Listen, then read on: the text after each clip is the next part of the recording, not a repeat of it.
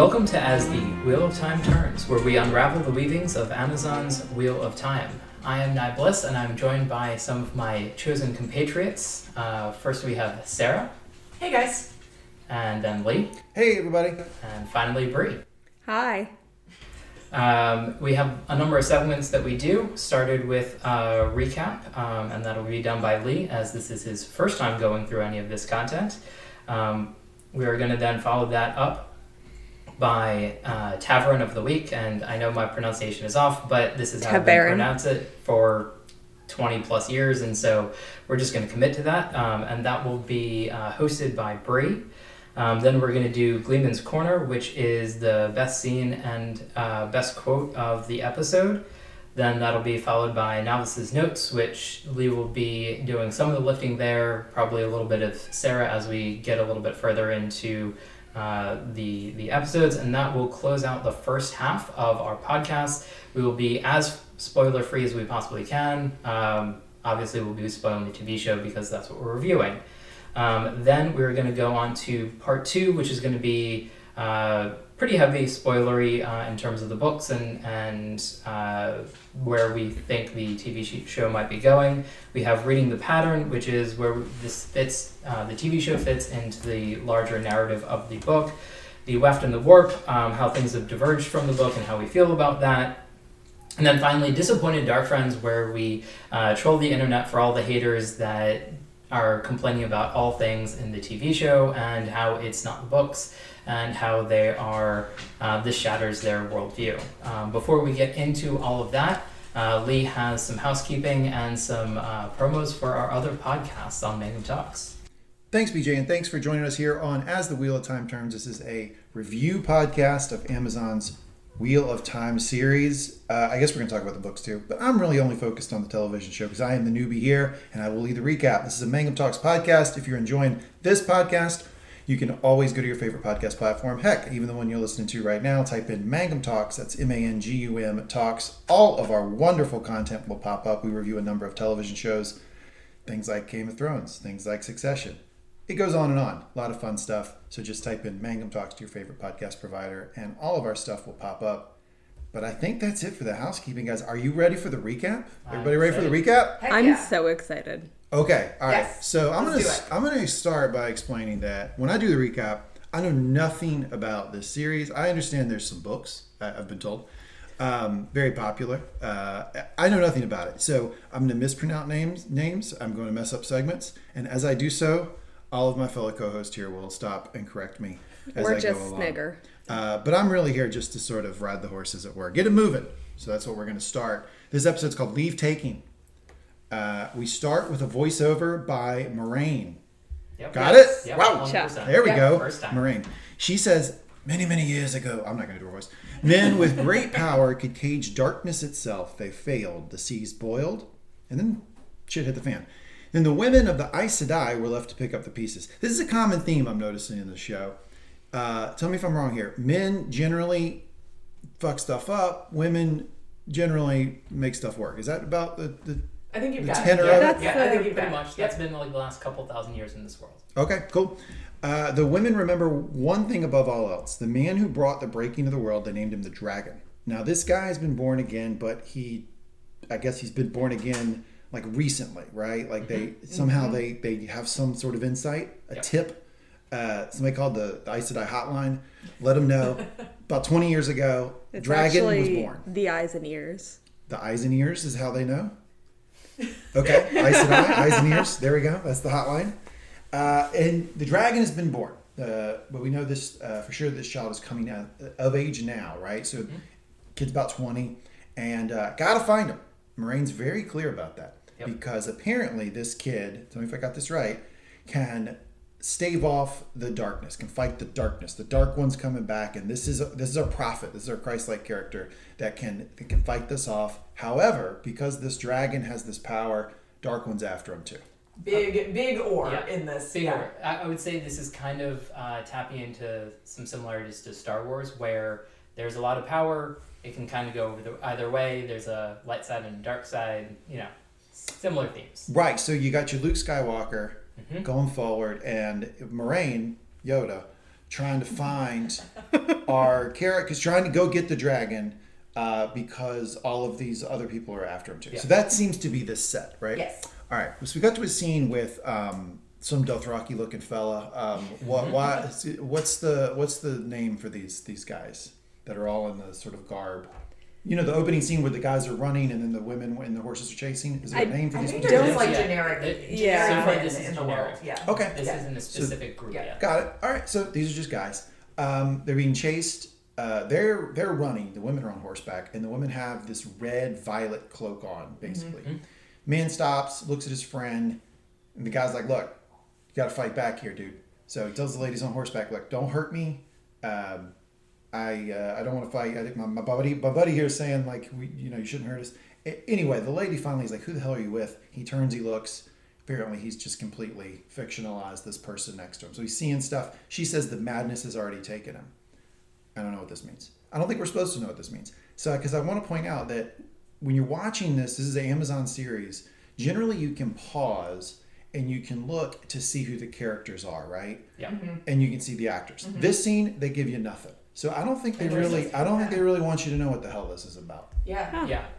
I think it's supposed to be, this is a random guy. And one of the things, I think it depends on where you pause in the scene, the blonde-haired Aes Sedai in the front, her name's Leandrin, and you do get that depending on where you pause it. So you do get that she is an Aes Sedai, but that's pretty much it. Okay. Yeah. She gets off horseback, tells him that what she's come there to do is a gift. Quote, "This power, it's meant for women alone, and when you touch it," you mean some dude, "you make it filthy." Typical man. Then she says, "Sisters," and they ball her fist, and there's this ring, and this dude straighten up, and it looks like he's almost like electrocuted or something, like something's run through his body, and then we get a hard smash cut to Moraine, and not bearing the lead here, my guy, my favorite character, Lan. I haven't told anybody on the podcast here yet. This is my favorite character, this guy Lan. Mm-hmm. And I'm gonna pause there. Anything we want to say about that opening scene about the Aes Sedai sisters killing this dude? I think it's an interesting place. I know we're not doing like book, TV show comparisons here, but it is just an interesting scene to choose to start, because it is entirely composed of either anonymous characters, like the anonymous guy / potentially guys there, and these Aes Sedai that we do not see again in the series for a while. So like that is, it's an interesting place to start. It's not quite the like hard.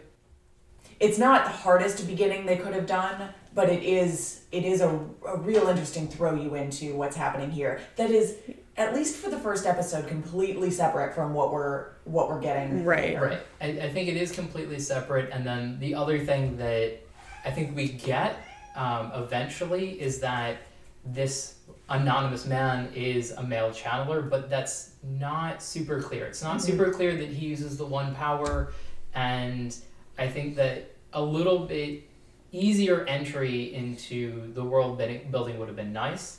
And there are a lot of rumors on the internet, and not spoilery at all, that this was a choice from a higher up executive, that they wanted this open as opposed to a different one, and so this might be one of the reasons that it's a little bit jarring compared to the rest of the narrative of the show.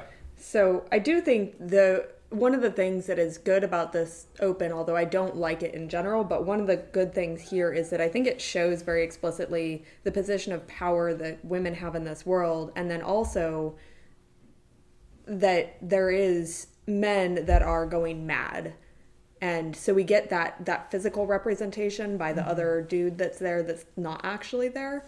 And I'm excited to see where that goes going forward. So, thanks, Brie. I think that you can draw the parallel to Game of Thrones here, right? Because Game of Thrones starts with a similar type of scene in that it starts with a deserter from the wall, and they catch him and they behead him, and it's kind of apropos of nothing, but it's not though, right? It establishes like a core rule of the world, which is you don't desert the wall. Here, just my dumb logic here, it seems like what they're doing is they're like, this whole scene was meant to get the viewer to hear this power. It's meant for women and women alone, and when you touch it, you make it filthy. That's what I feel like the whole thing is set up to do. Yes, and you're 100% right. And I think that the comparison to Game of Thrones is probably perfect, and I'm betting that somebody higher up was like, "Oh, we should have something like sure. that." Yeah, and so, that makes sense. but like, I like that's what you took away from it, because I think that was one of the things that they were trying to do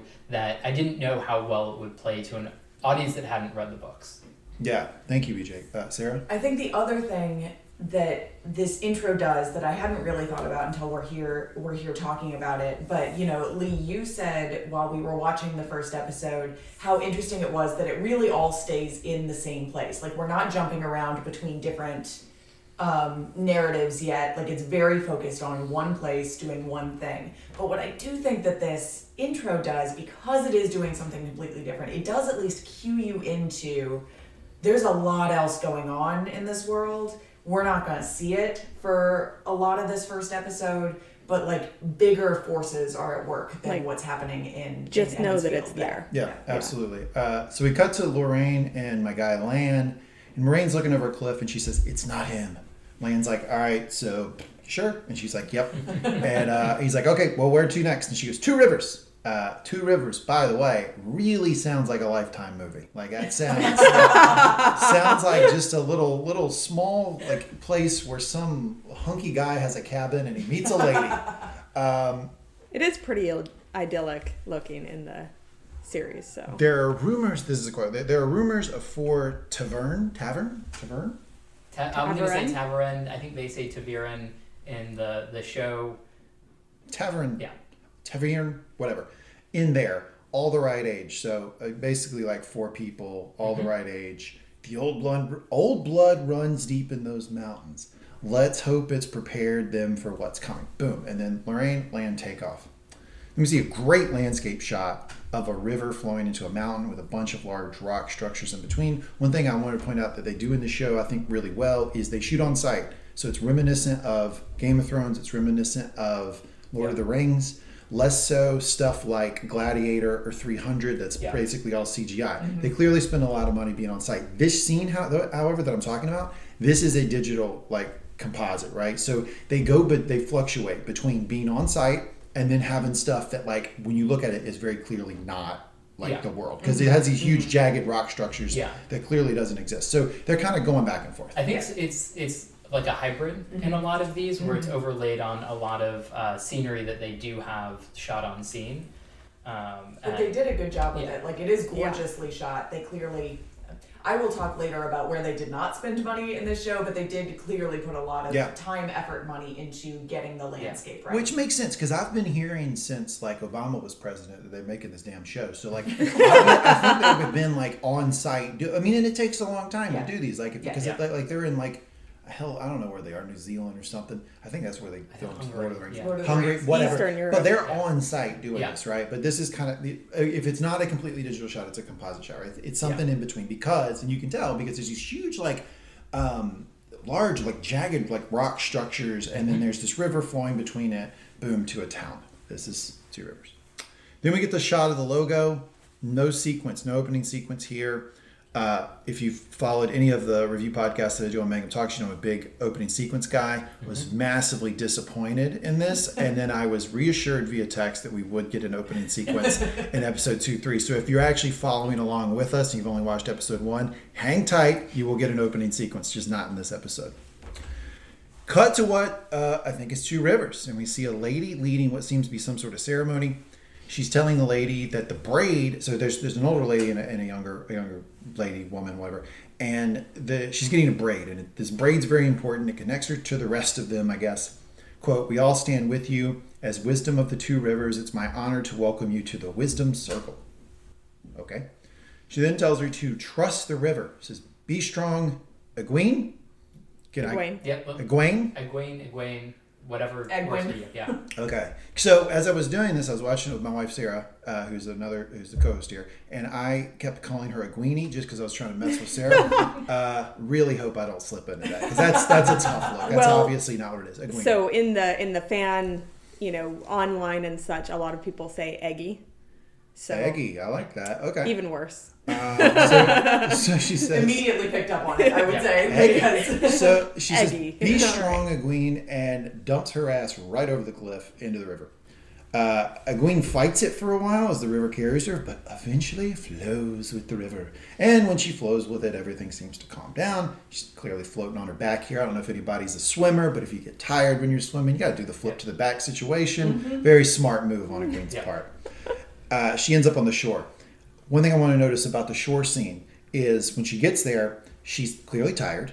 And they showed this by her falling sort of onto the bank and onto the sand. Now, if you've ever done this before, who actually puts their face on the sand? I thought that was a strange move from her. She actually put her face and part of her lips on the sand. It's like, you're not that tired, you can't hold your neck up. Like, you are going to be eating sand for the next week, though. I don't know where it keeps coming from, but it is going to stay in your mouth for a week. Yeah, especially from that braid. Yes. Oh, boy. It's all up in that there. braid is staying there, and it is full of sand. There's a lot of people who like get kind of weirded out by sand, right? You know, like being an elf. Like, and the shot of her like cheek on it, I was like, ugh.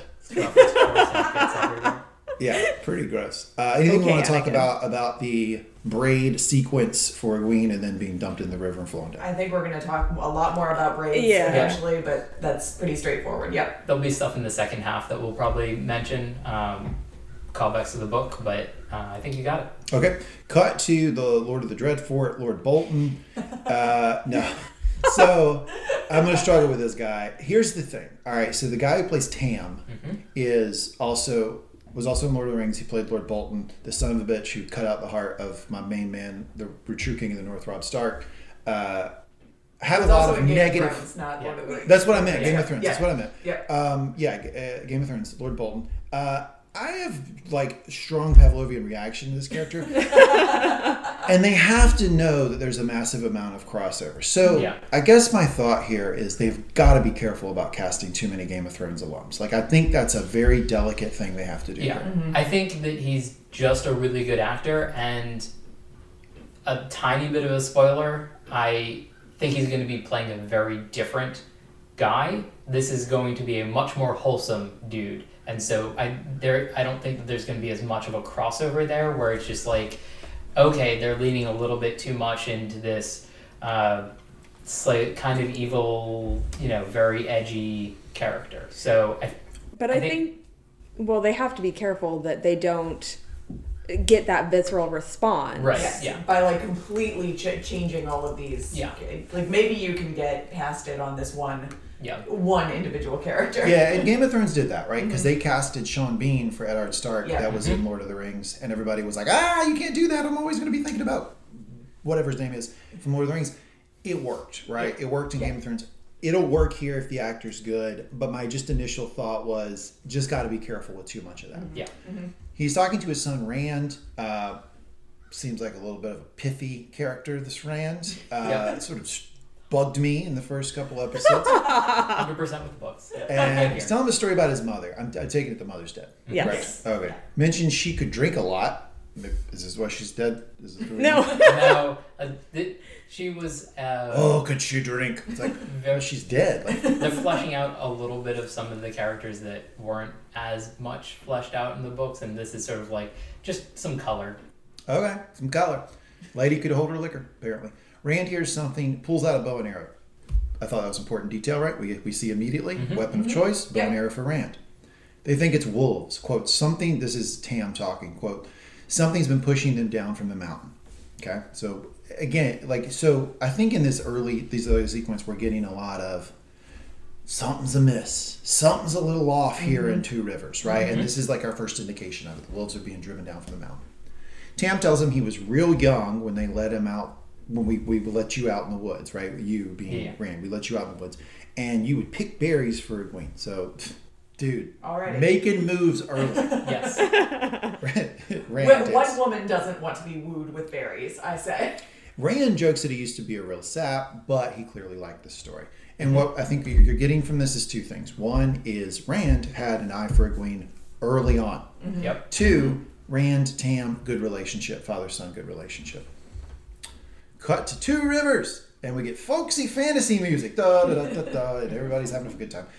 I want to point this out about Two Rivers.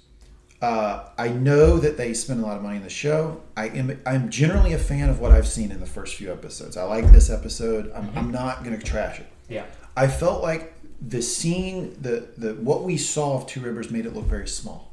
It looked like there was maybe 10 homes in this thing. And that doesn't jive for me as someone who's just being introduced to the world, because later in this episode, it's very clear people know what Two Rivers is. Like, Moraine knows what it is, Lan knows what it is, they mention it, other people know what it is. If it's 10 homes, it's hard for me to believe that it would be that well known. It feels like maybe in an effort to get a courtyard, they've made the scene or the set a little bit smaller than maybe I would have envisioned it. What are your thoughts, Sarah? I mean, it is supposed to be a very small place, but I do think they skimped on how many, like, just houses and structures were there in the first place. And it's a little bit of a mismatch, too, with, the hotel that we get. The inn? The inn. Spring. Thank you. Yeah.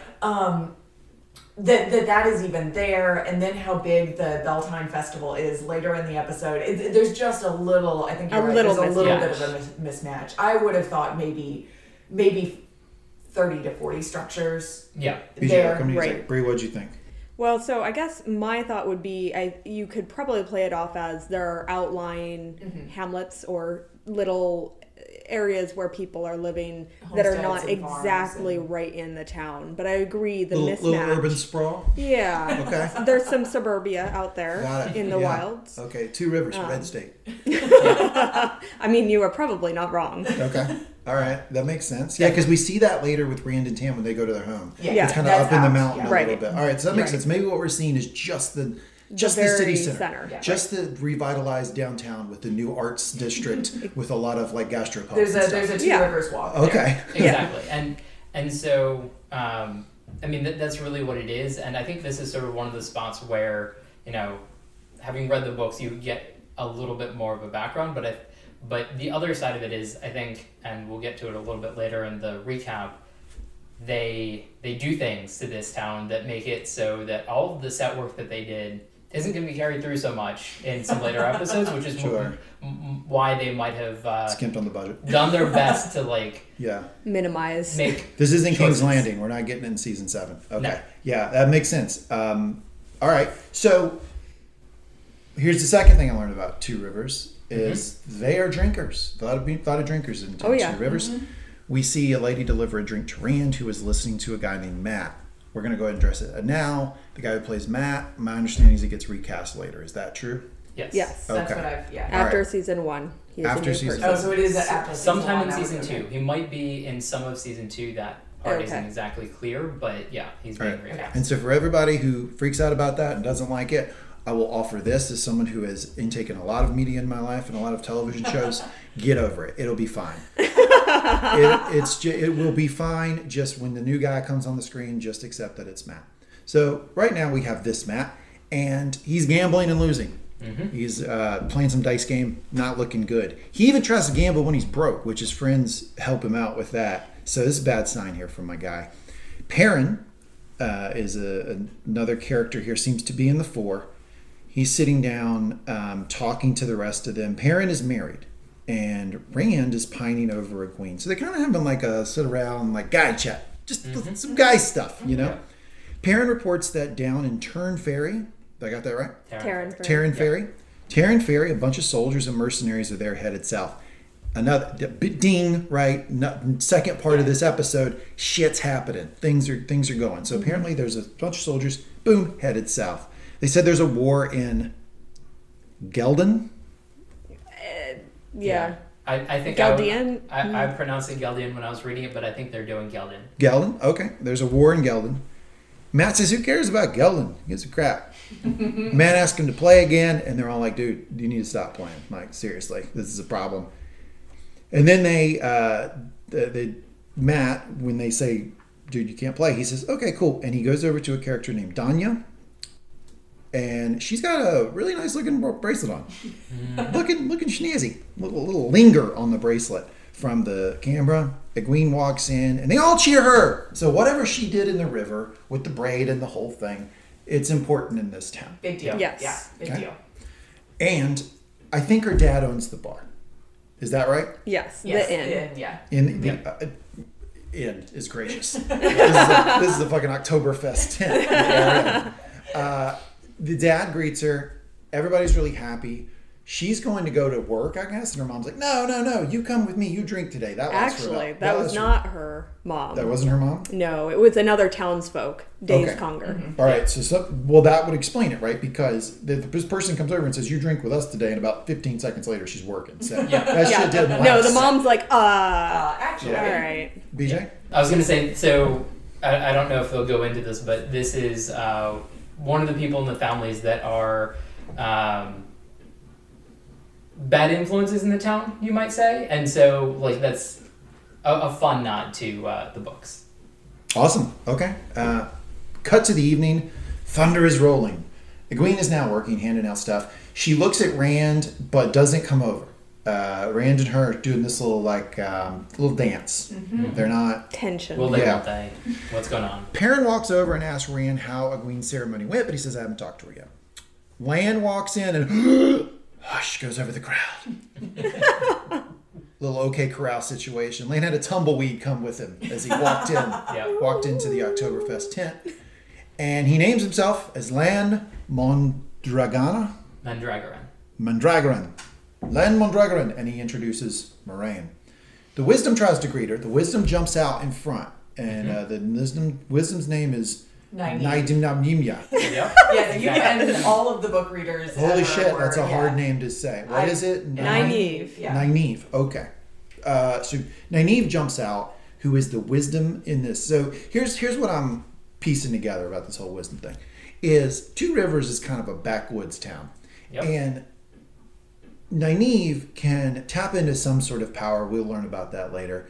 But her understanding of it is folksy at best. It's not real strong. So, like, she's kind of like the town, like, soothsayer. You know, you have something wrong with you, Nynaeve will come help you.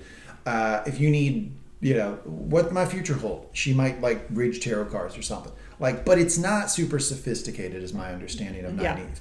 Which would explain Moraine blow right by Nynaeve. There wasn't even a handshake. There was nothing. She just walked right by her and said, hey, I'm going to need 2 beds, important, because I just assumed her and Lan were a thing, like a romantic thing. Mm-hmm. As soon as I uttered that in my household, Sarah immediately told me that was incorrect. Don't ever say that again. That's not the nature of the relationship between Moraine and Lan. And so they establish it's a 2-bed situation with these 2 characters. Yes. And despite a bath scene later, it is 2-bed situation. We'll get to the bath scene. Yeah, we'll talk about that. But it is 2 beds. She also needs fresh linen. Moraine, high thread count for Moraine. She doesn't play around. She is a lady. I don't want old linens, all right? And they say, okay, that's good. The innkeeper says, I'll handle it. But what's interesting in this scene is that when Moraine comes in, super big hush over the crowd, we establish that there are some sort of like super powerful women in the opening scene, so you can kind of make the connection to Moraine there. We learn later these are the Aes Sedai. And she's got a ring that everybody notices, and people seem pretty scared of her. That's kind of what I picked up from that scene. Yep. Sarah, any other thoughts about the introduction of Moraine to Two Rivers? Nope, I think that feels right to me. Yeah. I don't think I have anything to add to anybody that. else? I guess I would comment in it felt a little bit cheesy the first time I watched it, and I've come around to it, but it's a little aggressive as an opening, like, introduction to Moraine. Yeah,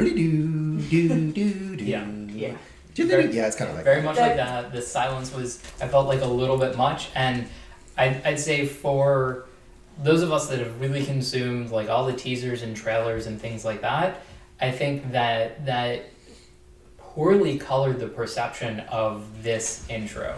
And I think like having watched it, intro of Moraine, having watched it a little bit more, and just with a little bit more of a tabula rasa, I feel like it has grown on me. Yeah, I do think that if you come at it without prior knowledge, I think this is another thing that the showrunners are doing to make the whole narrative more accessible to people who have not read the books before. Right. This is and Lee, you can speak to that more, I guess, but like to me, it was like we need to establish now and early on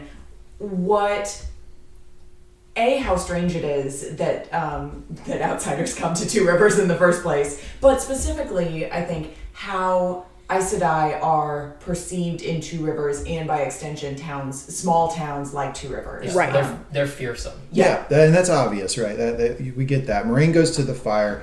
She noticed everyone in the bar looking at her. People seem at best weirded out. Perrin mentions she looks normal. This is the conversation Perrin and Rand are having. And Rand's basically like, shut, you don't know what she can hear. So that's yet another thing of like, wow, she's got some powers and we're not quite sure what it is. Yeah. Rand, quote, in the stories, they say an Aes Sedai can turn a battle on her own because he's saying she's headed to war, basically. They're thinking that whatever's going on in the South, she's probably headed there because Aes Sedai's, who knows, they can wield power. The wisdom, Nynaeve, says she doesn't care where she's going, she just wants her ass gone. So while Nynaeve was the first one to jump out in front and say, hey, let me introduce you, and she got the blow-by, she doesn't seem to like that Moraine is there. Not at all. Nynaeve asks where Layla is and posits she's probably at the forge. Iron is hard working alone.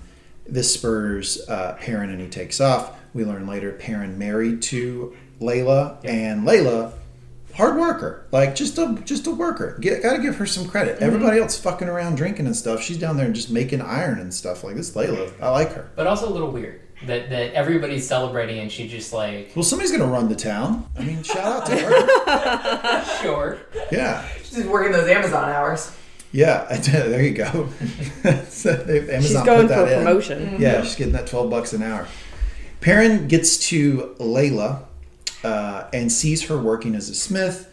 He tells her they are saying she didn't even go to the ceremony. So this is to your point, BJ. It's a little weird. She's down there kind of being antisocial. Perrin says he loves her, and she says, I know. Important here is when he embraces her, he grabs her stomach. I think she's pregnant. Is that correct? We have There no are idea. theories about that, but no one knows. Okay. Cut to Matt outside. He comes across his mom outside, who is stinking drunk, and she's watching her husband flirt with another woman about 30 feet away.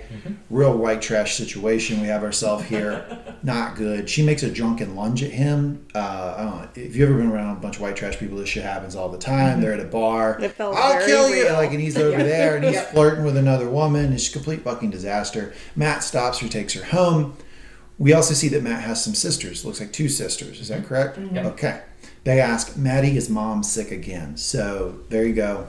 That's all we need to know. I think we have an alcoholic, which is Matt's mom. She tells him, you're going to be just like your dad. I know it. Damn prick like him. So she's just a peach, this lady.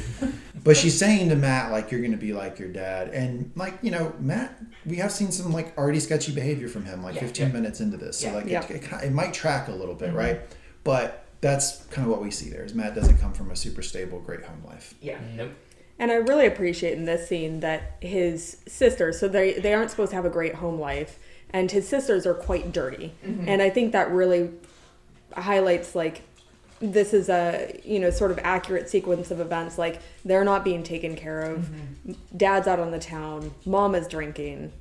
Especially when the rest of the context that we're seeing is actually that They're the rest pretty of the clean. town is clean, all the Well-dressed. time, but also, you know, it is festival time, so Right. everybody's putting forth more effort too, and that's not what we're getting with this family. Right. That might have been the effort from the mom. It might have been. Yeah, she's a drinker, so who knows? I think we also get the line, who's looking after the girls. And so from Matt, when he asks his mom. And so this is where we start getting a little bit more of an introduction of how protective Matt is of His sisters. his younger sisters. That is his other than gambling, which he doesn't seem to be able to control, his prime mover is what is happening with my sisters. Yeah, and he says, you'll sleep with me tonight, not Yeah. mom and dad. So we have like a little bit of the Wire situation where Wallace, Yep. taking care of the little kids, Yep. handed them like, you know, bag of chips and a juice box as they leave. Yep. That's what Matt's doing. Yeah, with these when we're poor down kids. to the one bag of juice and the one. Yeah, you share with your sister. Then we cut back to the bar. Gwyn's mom is telling her that they need to stay away from the war. That's what I'm hearing. Quote, war is just fools killing other fools for foolish causes. This seems to be like a sort of, the night's over, they're picking up the dishes, and they're just kind of, you know, spitballing, chatting. Tam says that the Aes Sedai don't fight wars. They just pull the strings from their white towers. So you get more like coloring in that they don't, town folk don't know a lot about the Aes Sedai other than they're powerful and we're kind of scared of them. Basically, we're also establishing that they're uncomfortable that the Aes Sedai are there. Rand then says to Egwene that she's been avoiding him. he asks her how it went today. She says she can't talk about it, but he says, look, I don't want you to like tell me all the specifics, just yes or no, like was it good or bad? And she's like, it was good. So a lot of tension between these two characters. She turns around and whoop, he kisses her. Goes right in for the move. Ran. This is clearly like some sort of relationship that they have there, but it's not super defined. It doesn't seem. I'll tell you this. Apropos of nothing. I'm always astonished in these scenes and in these types of shows. These people have to have terrible smelling breath. I thought about this multiple. No, I'm glad Yes. you brought this up. I thought about this multiple times over the course of these 3 episodes. There's a scene later where Rand is sleeping and Egwene comes Face and lays up. down Right in the face. Right, and I was like, oh, you've been traveling for days, and God knows what you're eating, and like, oh God, this is you are too. Oh, your noses and mouths are too close to each other right now. What are we doing? So this is my question. When you're in this type of world, not a Listerine bottle in sight, why the hell do they still kiss? Like I think I would just move away from that. I would just hug or something. Yeah, so hugging no society. No kissing anymore Yes. for me. I think that as a scientist in the world, I guess people just get used to smells, and you just like learn to ignore it. That's like, what I've heard. Is that when once- everybody has bad yeah. breath, nobody has bad breath. Exactly. Yeah. But I will say, the most minor spoiler you will ever have for any book, there is in like book 7 or 8. Listerine? No, like intense focus on oral hygiene from a couple of the characters, and they talk about brushing their teeth like every single night and maybe every single morning. I don't remember because it's been a really long time since I read those BJ books. hit that word oral and I cringe. Where the fuck are we going here? What kind of spoiler is this? No. Explicit podcast? Just hygiene. Yeah, they talk about, being really good about brushing their teeth all the time. And it was just such a funny little offshoot and never addressed again. So they could have really surprisingly good. I don't think they do. These people are pretty grungy. Rand tells her the story that his dad told him. So his dad really supplying the line here. Nice slide move from Tam, telling him, look, hey, my dad told me that when I was really young, I used to like pick berries for you like I was some sort of like star-crossed lover kid, like really lame. He tries to like play it off. And then he pulls a berry out from his pocket. Bang, solid move here from my guy. Cut to Lorraine and Lan. They get into a bath, a scene you were talking about, Sarah. So they do bathe together. Now, this seems weird to us, obviously. Back then, I don't think it was quite as weird. We did get a scene in Game of Thrones where Jaime and Brienne bathed together. I think it would just be, like, my interpretation of this is, in that world, I mean, the idea of a bath, Moraine even mentions it. She's impressed they even have such a thing. Yeah. It's pretty rare. They probably, if they're traveling together, they probably have to share quarters a lot. There probably isn't always a 2-bed situation. They have to change in front of each other. I would think some level of nudity around each other is not uncommon for friends. And we do find out later that like this would have been weird for like Two Rivers people to have done this. There are extended meditations later in the books, and this is not like spoilery, and I don't even know that they're going to go into it in the show. But like there are extended meditations later on in the book from Rand, I think, who's like super weirded out that he's in a place where people do, men and women particularly, do go to the baths together. So I took two two things I'm going to just throw out there. One is it seems like Moraine and Lan not romantically involved, right? No. However, they are close, very, very close. Whatever Yes. role he has to be with her is maybe even more sacred than like husband and wife. I don't know You yet, are but they're very 100% important. picking it up. Perfect. Yes. Okay. You're picking up what they're putting down. Absolutely. And the second thing I wanted to point out here is that it does seem like the Aes Sedai are not sexualized. Like, I'm not quite sure Moraine's like at the bar late at night, like trying to pick up. She seems to have a higher purpose than like sexual conquest. So I'm not sure that we're gonna. This is my guess here. I'm not sure we're gonna see Moraine in a lot of romantic situations. I think what they're setting up is boss ass bitch type situation. She's gonna use Holmes to throw at your face. Spoiler for later in the episode. And don't even worry about sexualizing this character. She's just a boss. Talking about that, Yeah, I pretty much. wanted to jump in and put a little bit of a bow on the last scene because Brie had one of my favorite lines that she has dropped for a really long time on the end of the last scene. So For our listeners, Brie has no idea Yeah. what BJ is talking about at this moment. So I'm very Rand confused. offers Egwene the berry from his pocket, and she says, "Has that been in your pocket all day long?" and kind of like shies away from it. And Bree goes, "Well, I have something else that's been in my pocket for all day that you There might you like." go. Yep. Okay. And they're There just it like, is. "All right." Yep. Is that a berry in your pocket? You happy to see me? Yeah, that sort of thing. She's willing to take one, but not the other. They do. They clearly do go off to have sex. Cause Oh, they yeah. were Yeah. earlier, right, Yeah. So, Moraine, Lan in the bath. We talked about that dynamic. Mm-hmm. Lan says to her, "Could be warmer," and she's like, "Well, isn't it nice that they have it?" And he's like, "Could be warmer." Hint, hint. And she goes, "Okay." So she uses her little funny hand thing. So here's what I take about the funny hand thing. Basically, I'm doing the move here that you can't tell it's the audio format. thing, but it basically almost like you're shining a ball that's not in your hand. So you're just moving like your hand around like in a sphere type way. That's what I'm seeing from her right now. I'm sure there's tons of stuff about this in the books, but that's what she's doing. She does something, warms the water up. Lan's like, "Thank you." Like, if I'm gonna fucking be running around with some goddamn Yoda-like character, at least you can use the Force every once in a while to help me out. Lan then says, "Do you think she's one of them?" Basically asking if one of the kids we're seeing is the dragon, and Moraine seems to think so. Now, at this point, we don't know how Moraine is able to tell if these kids are the dragon, not the dragon. What we do know, though, is that she seems to have some bit of confidence that she can tell when she's in general proximity to it. She's not able to pinpoint it exactly. If she was, she'd just snatch the kid up and leave. But she can't do that. She just thinks it's one of the four. I don't think we're supposed to know more than that right now. Yep. That is fair. Yep. Okay. Cut back to Egwene and Rand. Woo woo! Just did the deed. Did the dirty. First sex scene happened off camera. But first sex scene of the show. He asked her, "What happened today?" So like, we said sex. Now you come on. Now you can tell me about this little braid situation. And she says, "Look, Nynaeve asked me to be a wisdom. Seems that being a wisdom would have big implications for their relationship, because it seems like it's almost like some sort of like monastery type thing. Like when she becomes a wisdom, she's almost like swearing off men for the rest. It's like a nun, except like powerful or something. Definitely swearing off men though. He doesn't seem to like that. Typical guy immediately starts the counter argument. Well, it could be a lonely life. You might not like it. Pay's not good. Yeah, here's long hours. He's just like throwing stuff in there. Anyway, he walks off.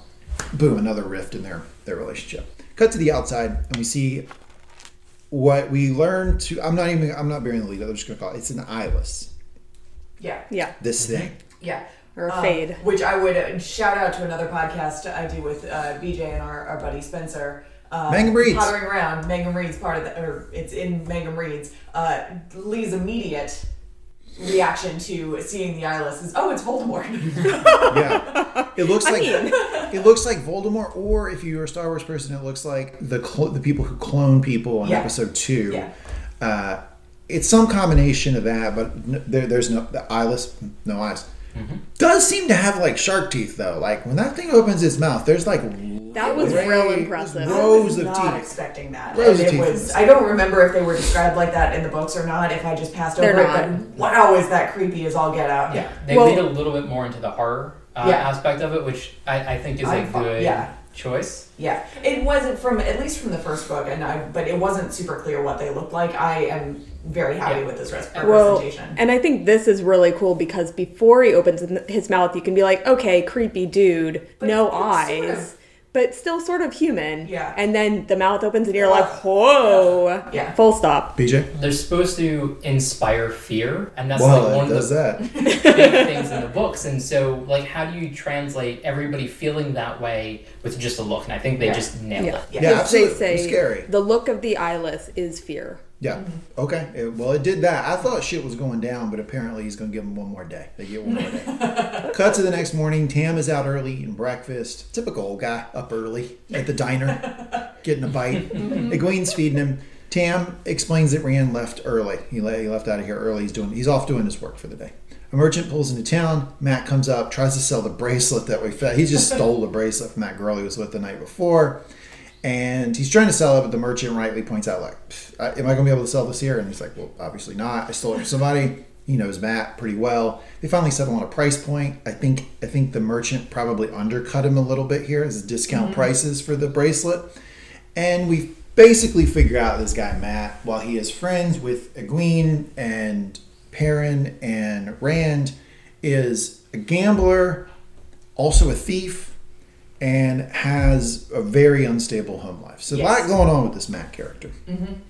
They do point out, though, because I think, the peddler says, well, this will be enough to get lanterns for your sisters. Yes. And so the goal, like the reason that he desperately wanted something to sell to the peddler to get money is to be able to get Beltane lanterns. It all comes back to his sisters. Again. Yeah. We'll get to the lantern scene, and that I'm probably gonna break kayfabe a little bit here and just request some book knowledge on the lantern thing because they don't really explain it that well. I get a sense you guys probably understand it. Nope. Well that's sort of like they put that in to explain some lore. Yeah. And just, it's not. I mean, I really can guess what it is, but they don't really say. Yeah. I think we can all. Okay, so the book's, what it I don't is, even know. yeah. Okay. Cut to Moraine and Lan. They're walking around, and Moraine calls out that Lan didn't sleep because he thinks that Annihilus is there already. Quote, then we both have quote, then we both have work to do today. Right? So what she's saying is, like, you didn't sleep. You sense the danger that we're in. If we are in that danger, then we really have a lot of work to do today. Which, I'm not quite sure what work she's talking about. It seems to me all you have to do is just convince 4 kids to go on a road trip. Like, that's all the work she's got to do. You're talking about work. Like, you can do that before breakfast, Moraine. Why are you fucking around until night? So I think this is harkening back to the very beginning of the episode where she's trying to find people of the right age.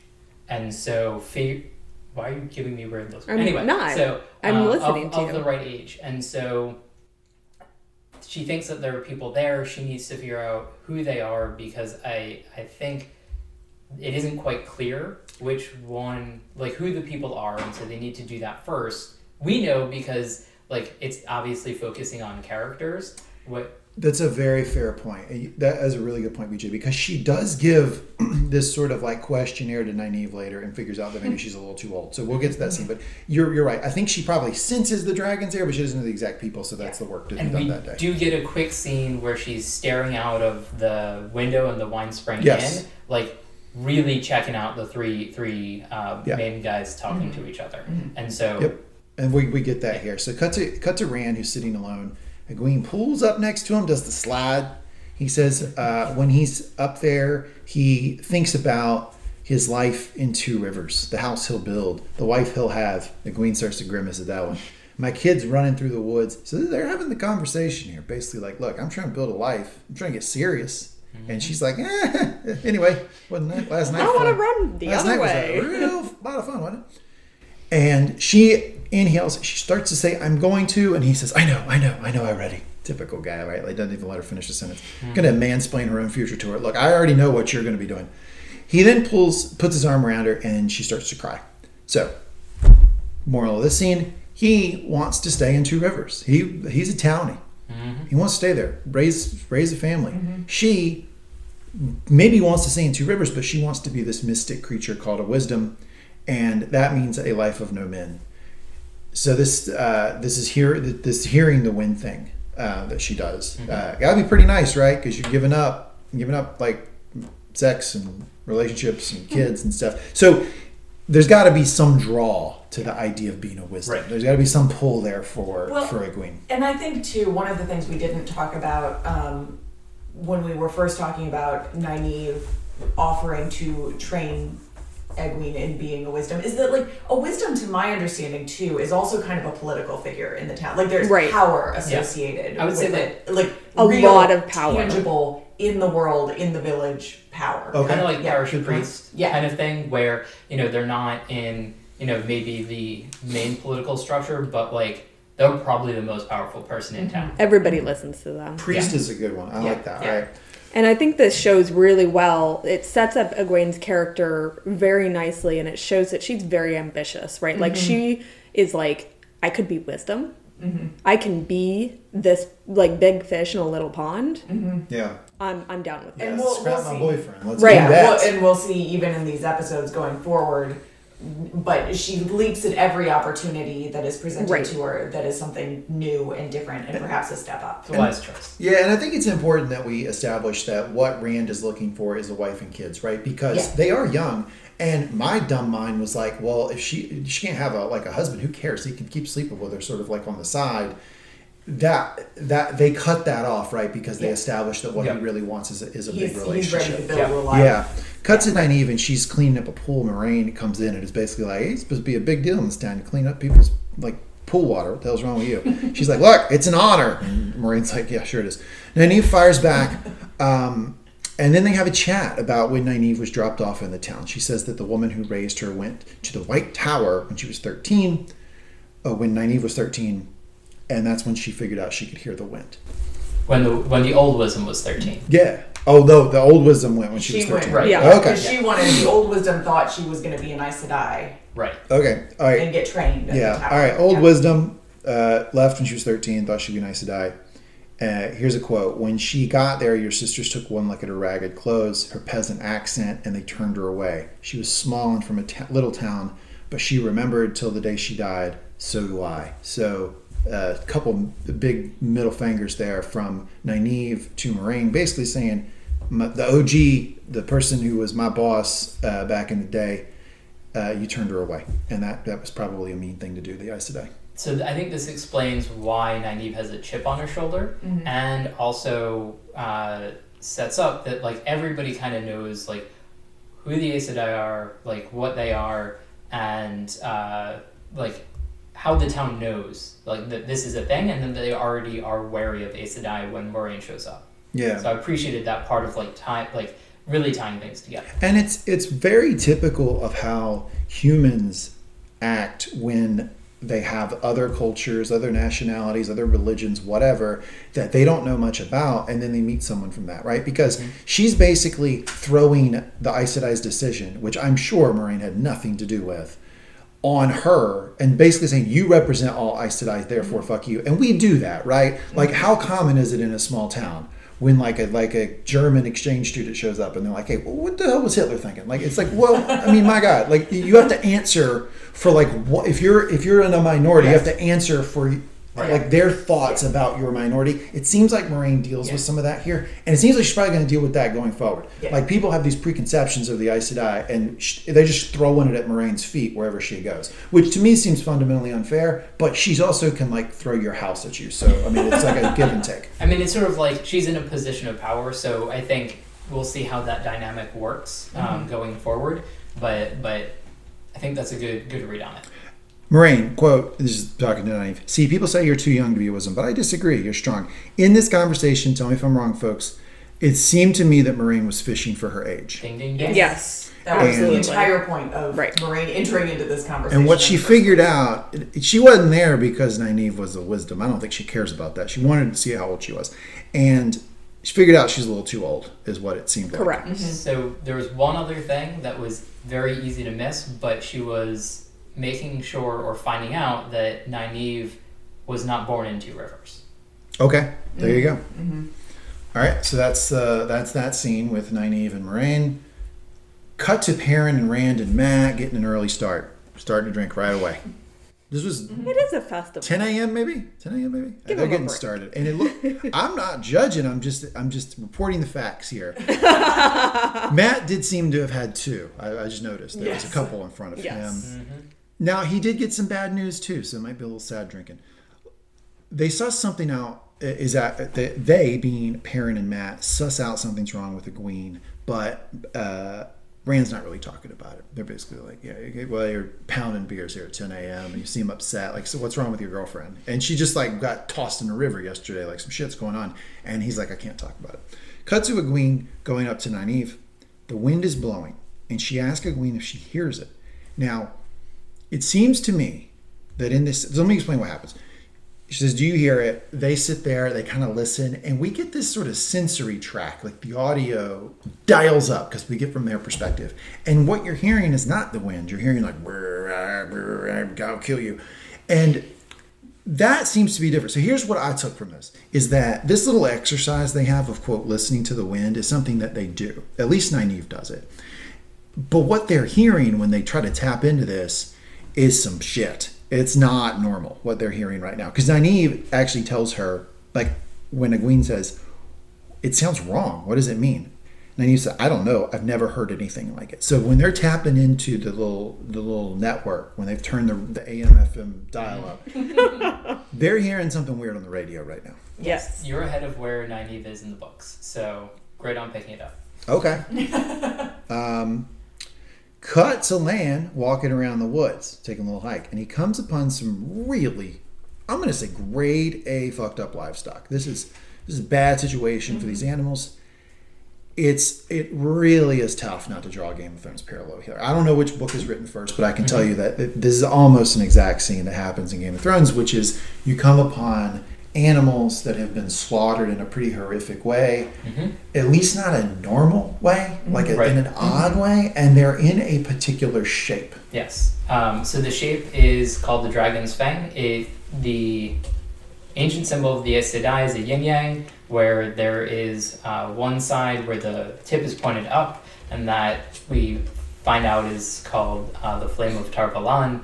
The black side, which is the tip pointed down, is called the Dragon's Fang. And so that sort of, you get that really early on in the books, probably get it explained later.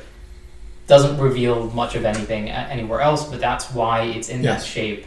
That is the Dragon's Fang. So glad you said that. So one thing to remember as a viewer of this is high fantasy. Symbols matter. Sayings matter. Lore matters. All that stuff's important. So the little Dragon's Fang, the way these people were, the way these livestock were arranged, is probably something to keep in mind for later. Cut to Moraine. She's watching the town from on high. This is the scene that you talked about before, BJ. She's basically up above watching everybody. Cut back to the guys in Perrin, and he gives Matt some coins to buy some things for the girls. So it's kind of funny, right? So he's like, I know you're broke. Hell, you were trying to gamble on credit last night, bro. I know you don't have any money, and we got to light some lanterns later for some stuff. Here's some money. And he's like, I don't need it. Well, of course he doesn't need it. He stole that girl's fucking bracelet and sold it. But they don't know that. So Perrin keeps pushing it, though. Bro that he is. Gives him the money. So now Matt's doubled up. He's back in the game. Let's get the dice rolling. Let's get the dice rolling again. He's back. And it looks like, as this is all going on, Moraine is watching. Anything from the scene? No. I'm getting some notes. Cut to a shot of the mountains, and clearly Rand and Tam live up in the mountains, what we were talking about before, Bree, where they don't necessarily live in that town square. They have like a little cottage, little Airbnb up on the mountain, and they're lighting a lantern, which is apparently supposed to be done at Beltane. Yes. But Tan, who I'm going to guess needs a knee replacement here, is like, look, we can light it anywhere. It's fine. We don't need to go tramping back down the mountain. I've been fucking working these mountains for like 60 years, son. Like, we're going to light it right here. And the point of this, from my ignorant perspective, seems to be that if you light this lantern this particular time in the ceremony, that it's some sort of communication with the dead. Like, I don't know. Their mom, they're lighting this for Tan's wife, Rand's mom, in an effort to somehow communicate with her through this ceremony. Quote, how long does it take, this is from Rand, how long does it take before the Wheel of Time, ding, ding, ding, ding, ding, first time we have the name of the show series in the episode, how long does it take before the Wheel of Time turns someone's spirit back into the world again? I'm going to pause there. Here's what I think I know. You guys tell me. It seems to be that this thing, the Wheel of Time, that it's all named for, this is reincarnation. It's basically everyone everywhere is on this wheel. It keeps spinning, and when you die, you just become somebody else. And then basically what Rand is saying is like, hey, mom died. How long does it take for that wheel to spin back around for her spirit to be alive somewhere else in the world? Is she a sheep now, for instance? Father, is my mom a sheep? Do you know, Father? That's what I'm getting. Tan, wish I knew. All we can do is the best we can with the life that's given to us. I want to nominate that for line of the episode. That was It is my gorgeous. nomination. Absolutely gorgeous. I teared up That's both times I watched this episode. Lee's life lessons here. Yeah. Let's see. If you take anything away from the episode, let's take this. All we can do is the best we can with the life that's given to us and take comfort from it. And no matter what happens, the pain we face, what heartbreak, even death, the wheel keeps turning always, and we try again. Maybe we do a little better than the last time. So that last part, it's very, very sweet. Yeah. Everybody's tearing up. the last part's like a little bit of lore, so you can. That's not Lee's life lesson, right? Because that's like fantasy. The first part, though, you can really take. Like, all we can do is the best we can with the life that's given to us. I like that life lesson. But then they work in the idea that, look, I'm speaking as Tam now. I don't know when our spirit comes back into something. I do know that while we're here in this spirit and when we're in the next, we just got to do the best with what we have. Yeah. Yep. So, yet again, establishing this character does not nail people to crosses and flay them alive. This is not Lord Bolton. This is Tam, and he's a nice guy. So, get Lord Bolton out of your head, everybody. Okay, stop talking about him.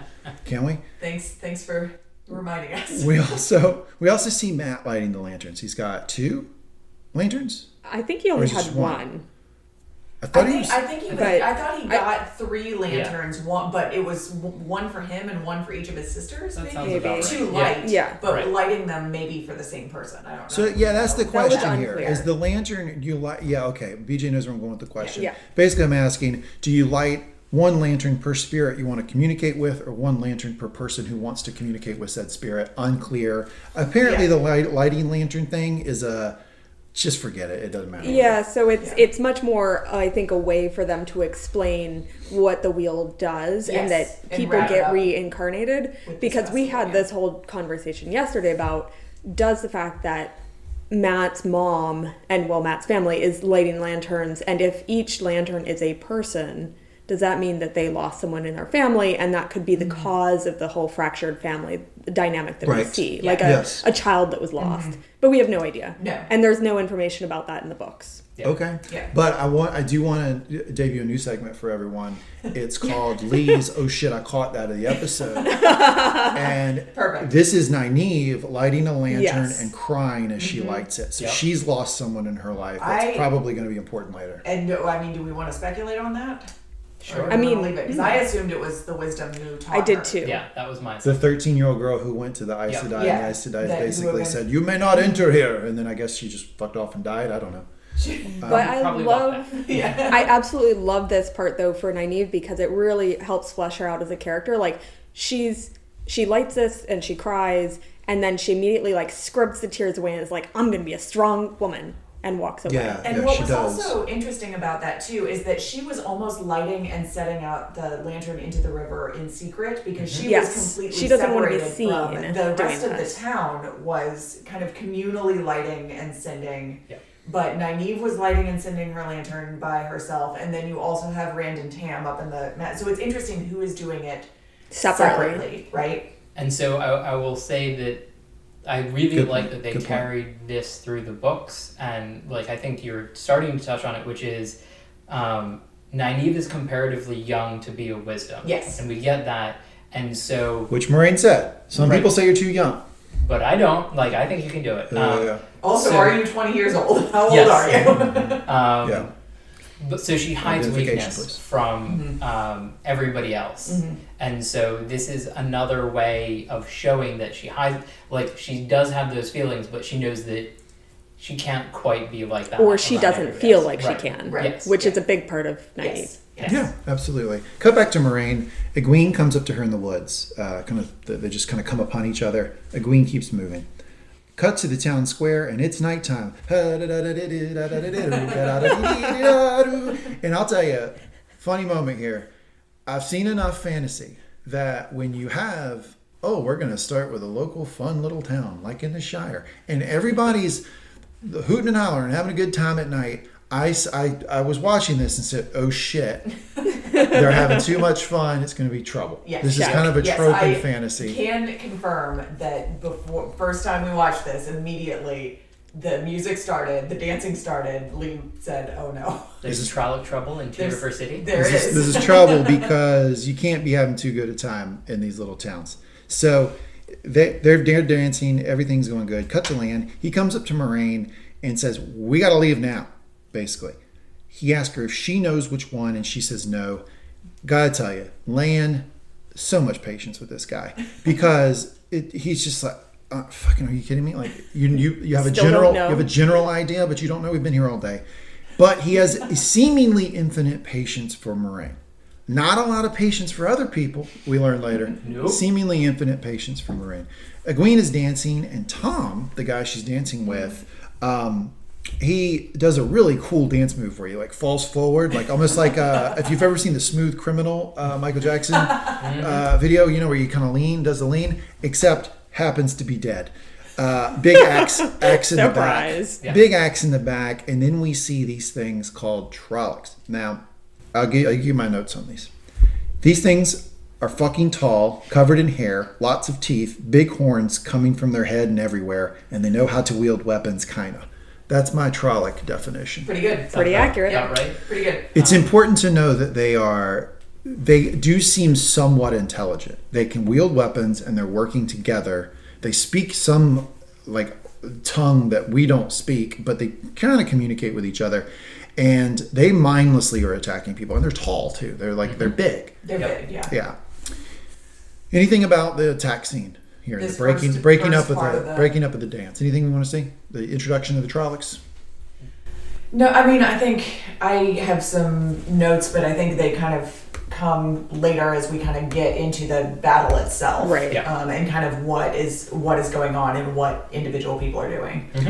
Nynaeve finds Egwene. I think that's really important. Yes. Yes. That when all hell breaks loose, generally you have about a 2 or 3 minute window in these shows to figure out which characters really give a shit about each other, because they all start to gravitate towards each other when all hell's breaking loose around them. And Nynaeve finds Egwene and pulls her aside. The attack continues. Perrin, who, just want to point this out, this actor runs funny. Did y'all notice the actor who plays Perrin runs funny? He runs with his hands like he's carrying a suitcase like this. Like his hands are down the whole time he's running. You can't see it, but this is an amazing visual. He doesn't pick up. Most people, when they run, the hands are up near kind of like your chest or your breast area. This guy's running with his hands near his hip. Looks strange. That's all. Probably not as bad as Steven Seagal, but I bet we're going to have a lot of people cutting scenes of Perrin running together now that you said that.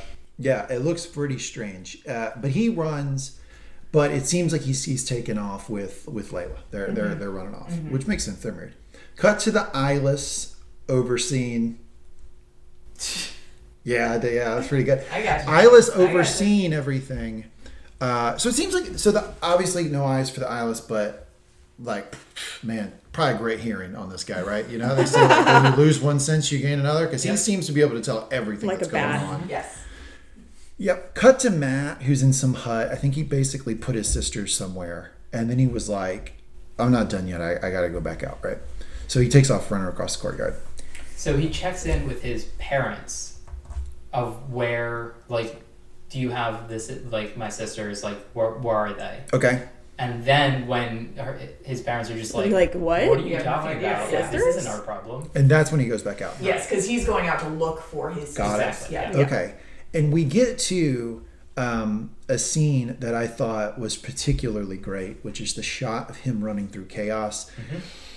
Game of Thrones did this for me. I'm sorry I keep talking about it, but it's a comparison show. It is the natural Yes. comparison. Yeah, There's multiple scenes in battles where you get from Jon's perspective a long cut of him running through the chaos, and you got this here. And what I know from that show is that those scenes are particularly hard to shoot, because the jockeying of the camera, making sure things are going on around them, making sure the lighting is right through multiple scenes, it's a really hard thing to do. And this shot of Matt running through the chaos from his perspective, I thought was really, really good. Yeah. And it starts to separate the show from something like The Witcher, or something like, you know, what's that one with the sleeves, whatever. And anyway, there's a lot of different like fantasy sci-fi stuff that's out there that I feel like is the C+ effort. Yeah. And a scene like this starts for me to move this show past a C+ effort. They didn't have to do this scene of following Matt through chaos. It's a difficult and expensive thing to shoot, but they did it because obviously they're going for quality here.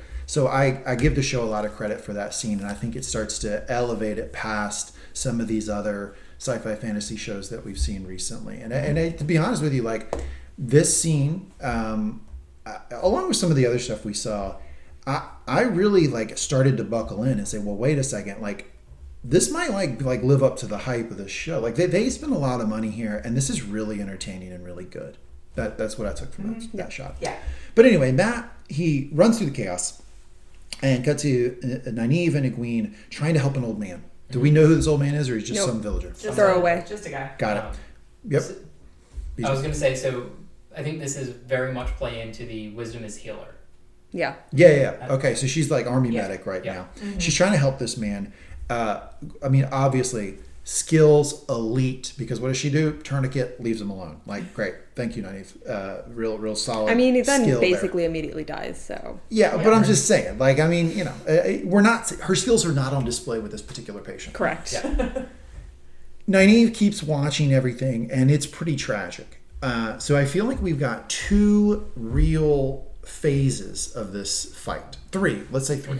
The first is Trollocs attack. Oh shit! It looks like Chaos. the town is going to fall over like a just a, you know, like a feather. Like it's just going to house of cards. Like it's Literally just everyone running. absolutely. It's just going to get destroyed. And then I think we get a second phase, which we're going to talk about here in a second. Cut to Tim and Rand in their house, and they hear the horses freaking out. Love that trope.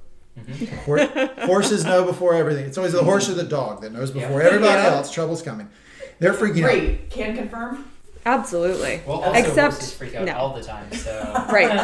Well, But it is true. Like, if the dog is like, hey, something's going on outside, like, you should probably pay attention. Absolutely. Either Trollocs are attacking, your death is imminent, Or the mailman is you're getting coming. a package. Yeah. One of the two. Yeah. But the Trolloc breaks in.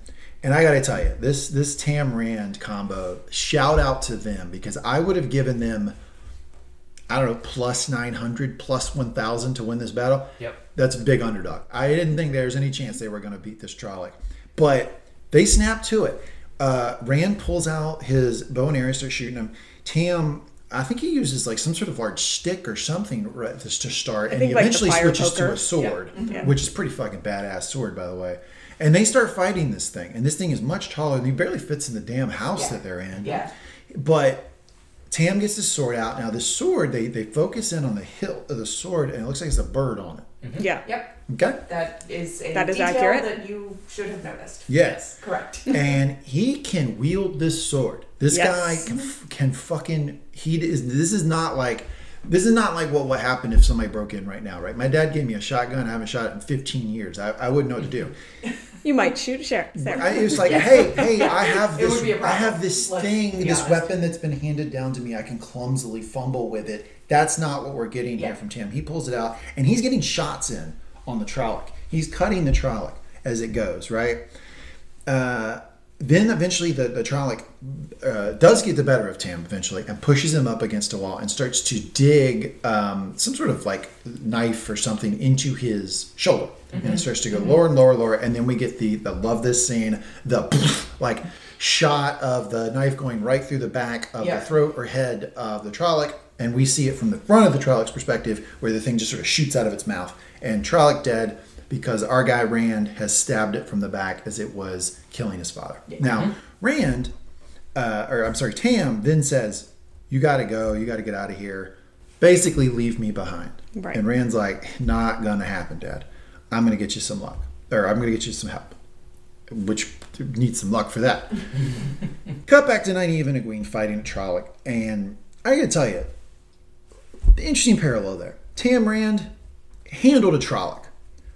Nynaeve Egwene not doing so hot. Nope. Yep. No. So I was going to say, you picked up on something that I was worried wouldn't come through, that Tam really can wield a sword. Yeah. And again, you know, I watched it a couple times and it's like, okay, it's a lot clearer than I thought it might be. And so it really sets apart Tam from pretty much everybody else that we see. Absolutely. Like, would you expect that village? Would you expect anyone in that village to be able to wield a sword? No, absolutely. So there's Not the something way that weird, he did. right? Right, Like exactly. Or that's he didn't even have that sword Right. that had that like Yes. really interesting like emblem or marking on the hilt of it. Yeah. So it looked like a really nice fancy sword. Yeah. and so that's what you're supposed to get out of that. Yeah. And the other thing that I wanted to point out about kind of what Tam knows and can do that is not expected in the rest of the village is that he is the only, and we get this very clearly throughout the sequence of the back and forth between the village and the house. He's the only one other than Moraine and Lan who know what the Trollocs are. Right. Because you get multiple people in the chaos of the Trollocs coming in, going, what the fuck are these things? It's a good point. That's a great point, because when, and I missed it, when in the recap, when Rand goes up to his father who's been like pushed up against the wall, he goes, they're Trollocs. Yes. He Yep. says that to him. Yes. Right. Yeah. Names them, knows what they are immediately. We don't get any evidence that anyone else in the village really does. And the last thing from this scene that I want to point out is that is the only weapon that we, like, legit only weapon that we see in the Two Rivers. The other thing that we get that sort of can go both ways is Perrin's axe. Mm-hmm. But like this is the only, like, this is a weapon of war. Yeah. Yeah. The bow and arrow also can kind of go both ways. Sure, but that could be they are antique, tools in right. some way. Yeah. But I'll tell you, just a casual watcher, it jumped off the screen that Yes. that sword was a different type of thing than everybody else is fighting with. Yeah.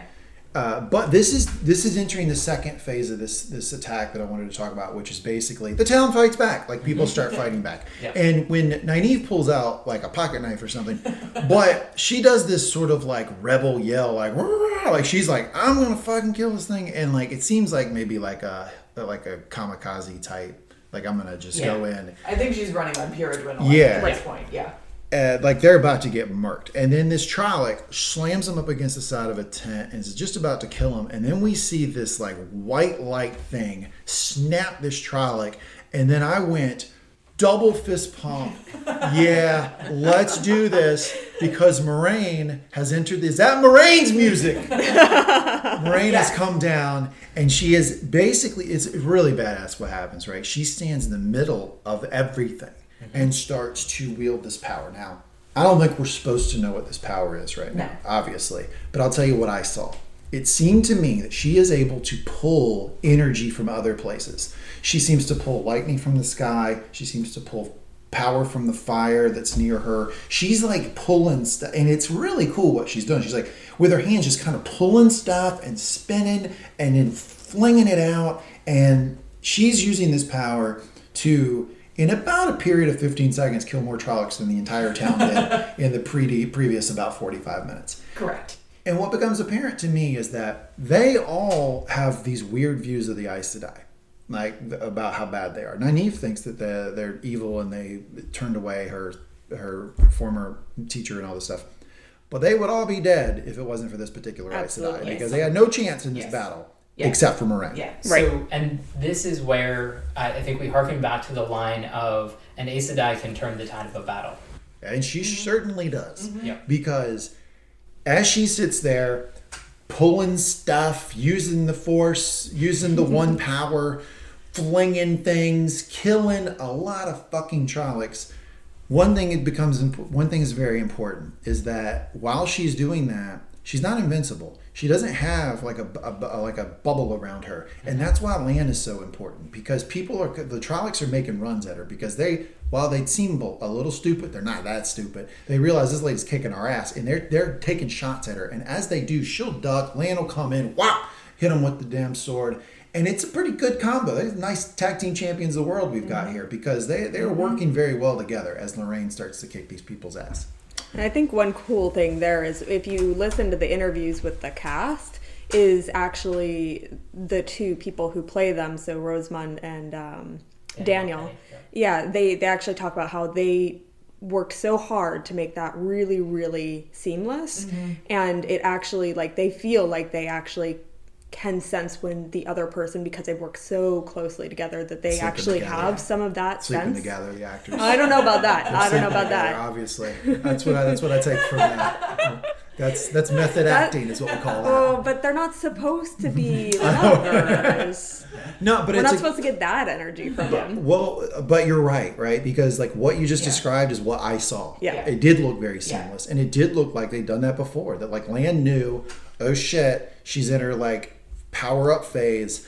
I've got to basically protect home base right now. Mm-hmm, and that's what he does, as she just beats the hell out of all these things as it's going on. Mm-hmm. This starts to turn the tide a little bit. The town drunks get a little bit of like fervor, and they corner one of these things, and they start to kill one. The group of drunks does kill one of these. It does take like 8 of them. They gather all the pitchforks that they can find. Yeah, and they do it. This is amazing, because it is actually Daze Conger who leads this attack. Yeah. Which is just great, because she is the town. Yeah. drunk. She's the woman that invites Yeah, Egwene to drink, yeah. Exactly. Absolutely. It just seemed like It's all the people awesome. from the tent were like, Yep. this is what I assume. This is head canon for me. This thing broke loose and they were like, fuck, there's monsters outside. And they all hid. And then Moraine started kicking everybody's ass and they're like, got a chance, let's go. And then they went outside and started fighting. That seems to be the timeline for me. Yep. Now, we cut to Perrin, who is with Layla, and they are fighting. They have one that's been like in this building with them, and they're fighting it, right?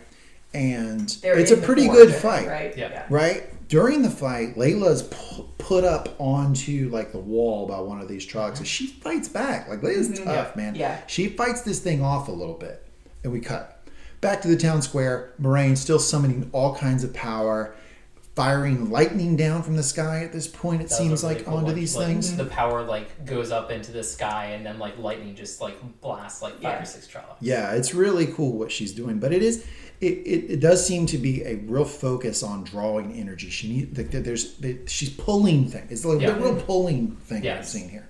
And it's very different than like something like Star Wars, where it seems like the Force power, it seems to be generated from the person. Like Emperor Palpatine, when he shoots the Force lightning, it's coming from within him. This does not seem to be coming from within Marie. She seems to be being able to wield power that's out there in the ether. That's just my take on it. Cut to Nynaeve and Egwene trying to save someone's life, and at this point, Nynaeve is snatched and taken by a Trolloc, pulled away. And Egwene just assumes she's dead. We all assume she's dead. She's taken away. And that was a real like intense scene. Like her getting hauled away by her braid was awesome. Like it was just so like, well, holy shit, she's gone. And and there's such just focus on the braid being this big thing, and then she gets dragged off by the braid. Right. Yeah. Right. It's pretty tough, right? Cut back to Perrin and Layla.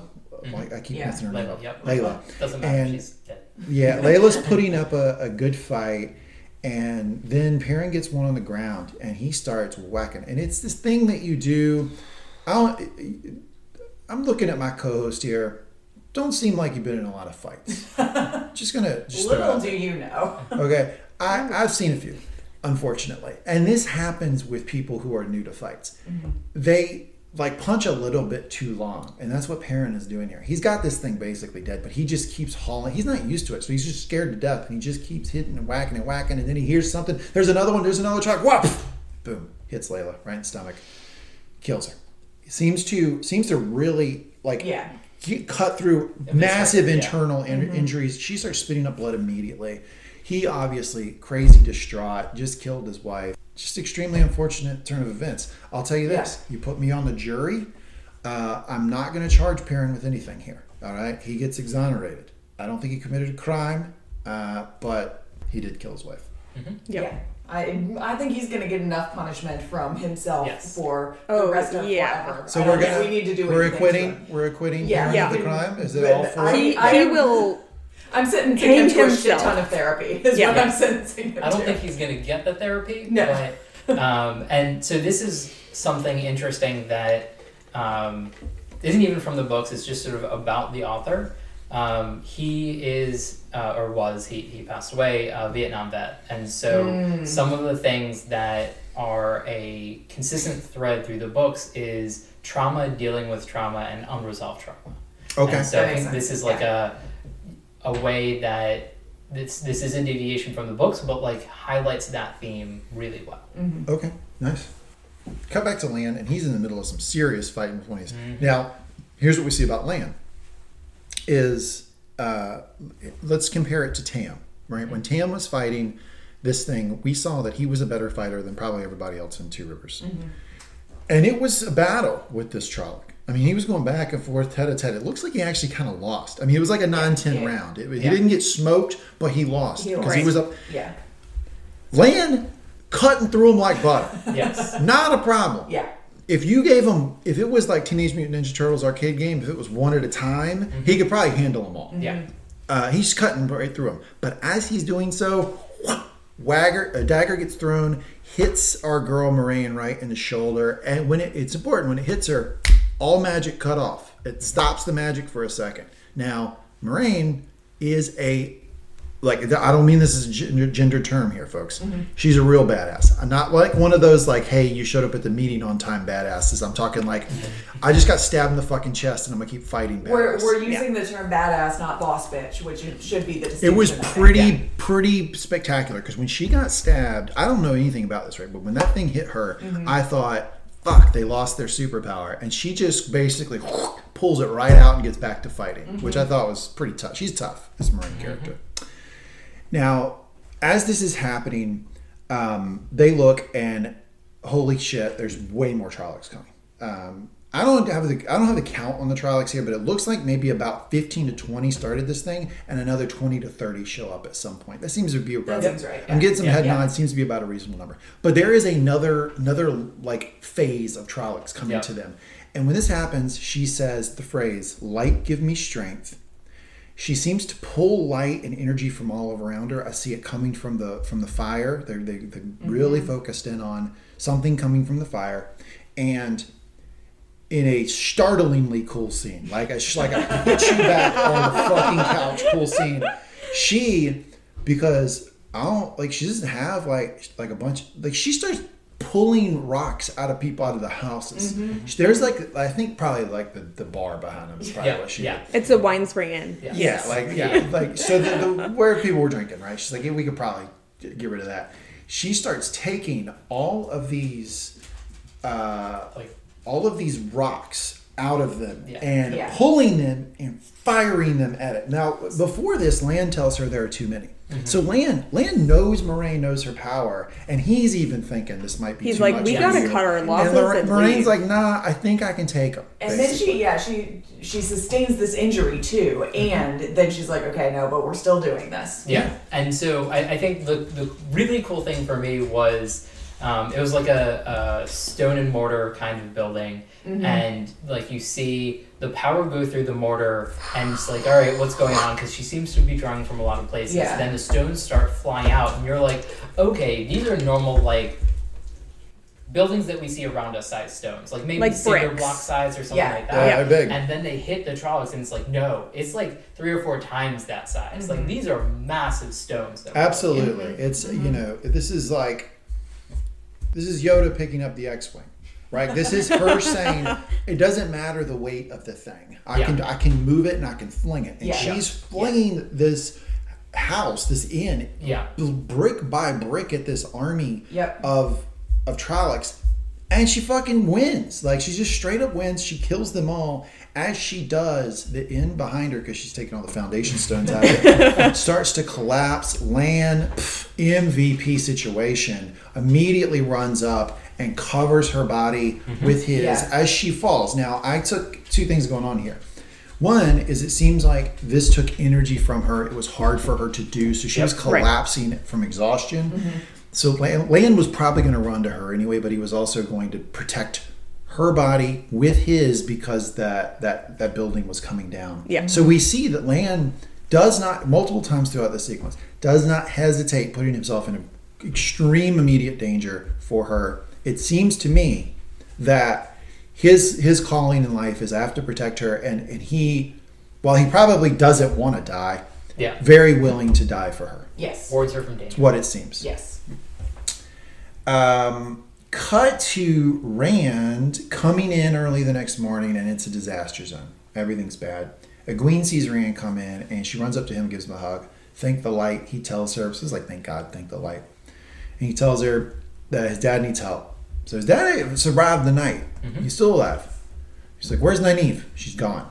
Can you help him? And she's like, well, I'll try. I mean, the answer there is no, I can't. Right. Yeah. She's like, sure, I'll try. So they put him on a bench, cut to Matt with his sisters, and their mom runs out and greets them. So I guess Matt, drunk mom, sisters all survived. Cut to Perrin, and he's walking with his dead wife in his arms. Oof. Tough. Moraine comes over to Tam and Rand, looks at the injury on Tam. It's his shoulder, and it looks to be like black and like really festered at this point. And she says it's Trolloc poison. I think it's the first time we find out that when the Trollocs maybe bite you, maybe it's their saliva that does this, it seems that they have some sort of poison on them. I mean, I think this is probably a point of clarification that is not a spoiler, is it's on the blades. It's on the blades. Yeah, So it's important to know. The blade that the Trolloc shoved into Tam's shoulder. Do they while they're fighting? Do they do the poison? Are they the Red Viper? Or are they rubbing the poison on the blade before the battle? There's a like way the in Red which Viper. the blades are made. Yes. That results in this. Okay. Yeah. All right. So it's very much like Divian poison, and they are poisoned. Got it. Yep. So he's poisoned, and she. It's like she's got some bath water she needs to warm up. She just immediately starts doing the hand thing again. Moraine does, and heals Tam. And I'm not talking heals like, here's a Band-Aid, you'll be all right in the morning, 2 aspirin, call me tomorrow. It is, you're just fucking better. Like, she just heals him like that. I mean, he comes to, he's back lucid, doesn't seem to be in any pain, and there is no wound on him. Yeah. Yes. And so you watch the wound actually stitch up as she's weaving the power and clear out. And so it's this big gash in his shoulder, and it sort of like cleans up and like knits itself together. Yeah, so she, at this point, here's what we've established with Moraine. Here's what I'm trying to get, like, the scouting report on Moraine.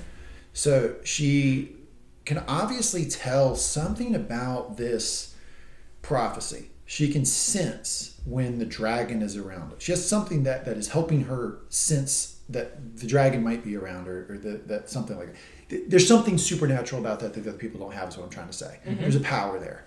2, fucking kick your ass in a fight. I mean, that was amazing. And 3, she can heal you. So that's what I've got right now in the scouting report with Moraine. Yep.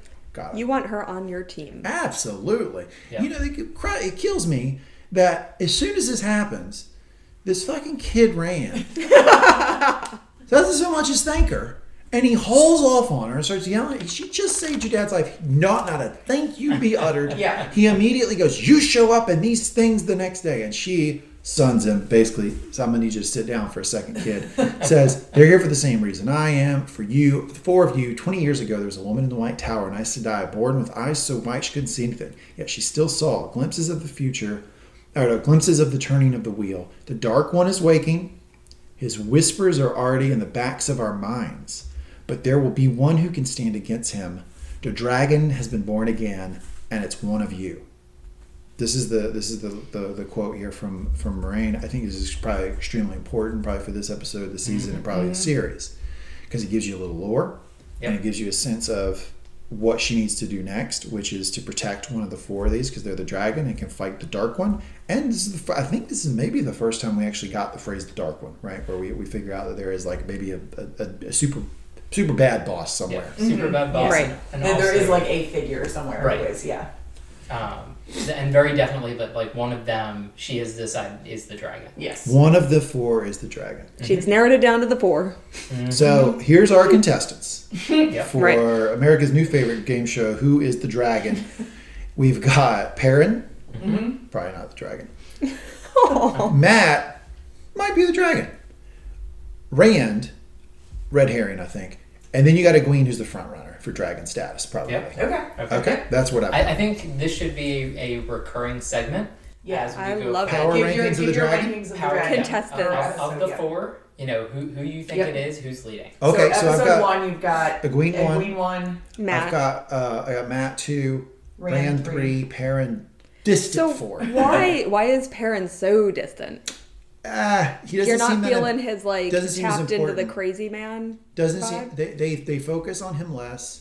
He doesn't seem as important, and Moraine seems to focus on him less. I'm getting into Okay. episode 2 now, but like, Yeah. she seems to focus on him a little bit Okay. less. Okay. Fair. That's just my I like this as a segment. Yes. This Yeah. is really interesting. Yeah. Okay, Matt tells her you've completely lost your mind. I'm going to help you out. Now, here's the thing I would say to Matt. I would probably pull him aside and say, she just threw a house at a person brick by brick. Maybe you're not in the best position to say anything about who she is or what she is. She laughs a little bit at this. Land points out there are more Trollocs on the way, 300 at least. Now, they probably, I counted it at maybe 40 to 50 total from last night. It was all Moraine could do to deal with them. Yep. 300, she's not going to be able to handle on her own. Moraine says the 4 of them need to leave. They need to get out of there, because if they stay, they're going to die, and there's nothing you can do to stop these Trollocs. So you got to come with me. There's no time. We leave now. I will say this about Rosamund Pike, the actress. She has been in some things before this that were kind of like Clueless type, like she was more juvenile. She establishes that this Moraine character is to be fucking listened to, early on, and when she says we leave now, like I believed her, and like I don't want to sit and just like fawn over the acting the whole time, but I thought she's done an incredible job in this episode of establishing herself as Moraine and really having a levity to what she says in these scenes. When Moraine speaks, like you shut the hell up, that's kind of what I'm getting from it. I really like that's what you took away from it, because one of the things that everybody on the internet, and I was a little bit concerned about too, is just like there was a really quick shift from she's like, all right, we're gonna go, and then they just go, and like I think I see what you're saying. Like, why did they buy in so quick? Why did they leave so quick? And it's like, well, first off, when she speaks, you listen. Yep. And two, look what she just did. Like, I mean, they just watched this in battle, and she just healed somebody. Yeah, right. And so, like, I think that, especially like the view that you're coming from, and so you get a lot more of the reinforcement of she's kind of scary, and you should listen to her, and also she has this gravitas, and you should listen to her, that is established differently in the books. And so I think those of us that have that other establishment came at this with a different set of eyes, and I really like that you picked that up from what they had. Absolutely. So yeah, I mean, and then we get to basically our ending scene here, which is a voiceover. It sounds like Moraine's voice. The wheel of time turns. The ages come and pass, leaving memories that become legend. Legend fades to myth, and even myth is long forgotten when the age that gave it birth comes again. Then we see our 4 protagonists taking off. In one age, called the Third Age by some, a wind rose in the mountains of mist. The wind was not the beginning. There are neither beginnings or endings to the turning of the wheel, but it was a beginning. So what do you think of that quote or that saying? That voiceover at the end? So it seems to me that it's, again, playing into the lore of the overall story, which is there was... I'm going to explain this in a really sophisticated way, so everybody just buckle up. There was a real bad guy who did some bad shit, and the women had to be like, knock that shit off. And then there's been the world since then, and the women have been pretty much protecting it. And now some fucking asshole has come around again. And in order to deal with this character, you're going to need the dragon to do it. And the women, the Aes Sedai, are going to need this dragon really badly to be able to fight this guy. And I think that this is playing into all of it. This idea, legend fades to myth, and even myth is long forgotten when the age that gave it birth comes again. That's, I think, a direct reference to what's happening, right? Like, this dark one fought, made the world bad, all that crap happened. That has become sort of mythos in our life, right?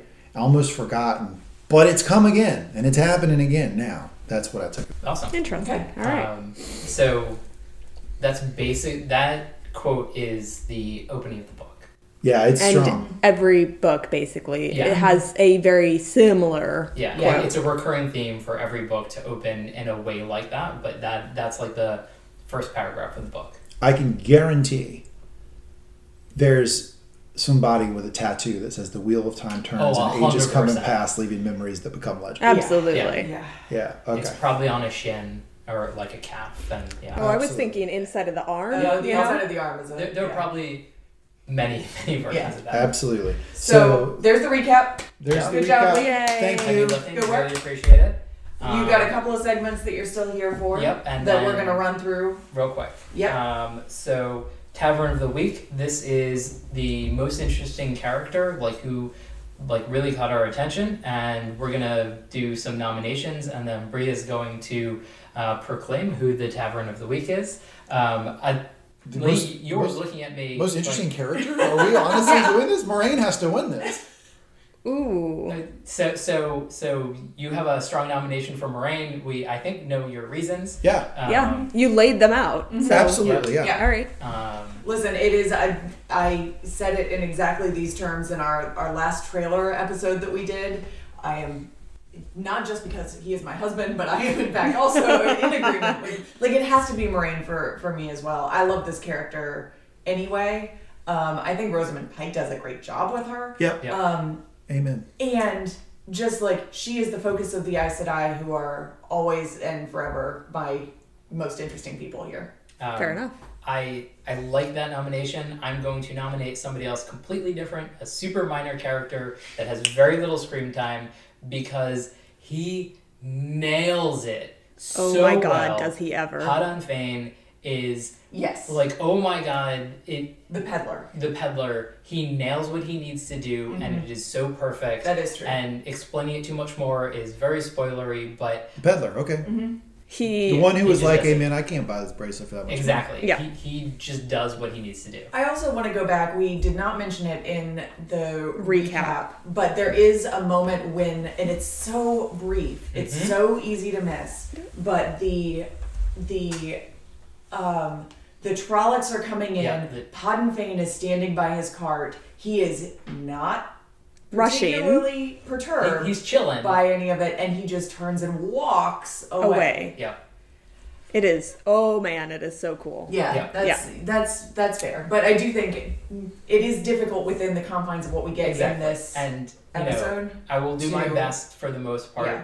to. But I do think that the actor Yeah. does I a great totally job get with it. Yeah, you Yeah. know a lot more, and you Yeah. and whatever groundwork this guy's laid apparently is spot on. I mean, I get it. Yeah. He totally stole that area of the show. Like it was a, oh my God, this is 100% Padan Fain in the flesh. And if I remember correctly, he was watching as the Trolloc started to attack and was like, nope, Yeah. Yeah. nope Yeah. the fuck out of there. Yeah. Right, exactly. but it was a very It wasn't chill the- note. it It wasn't was like like, one all way. right, well, And I've done my work here. The one other thing that I'm just gonna say is a choice that they made when filming it that I really liked is we faded from the Myrddraal, the eyeless, into Padan Fain, and that was the scene change. And so, like, I think that was just a really cool thing that they did with his character. So when he came into the Yeah. Two Rivers and he was whistling, and then that went to the fade, which had the whistling Whistling waves. still there, yeah. I see. So I love all those suggestions. I think Maureen does an amazing job. But I focused actually on our 4 characters that are prospective Dragon Reborns.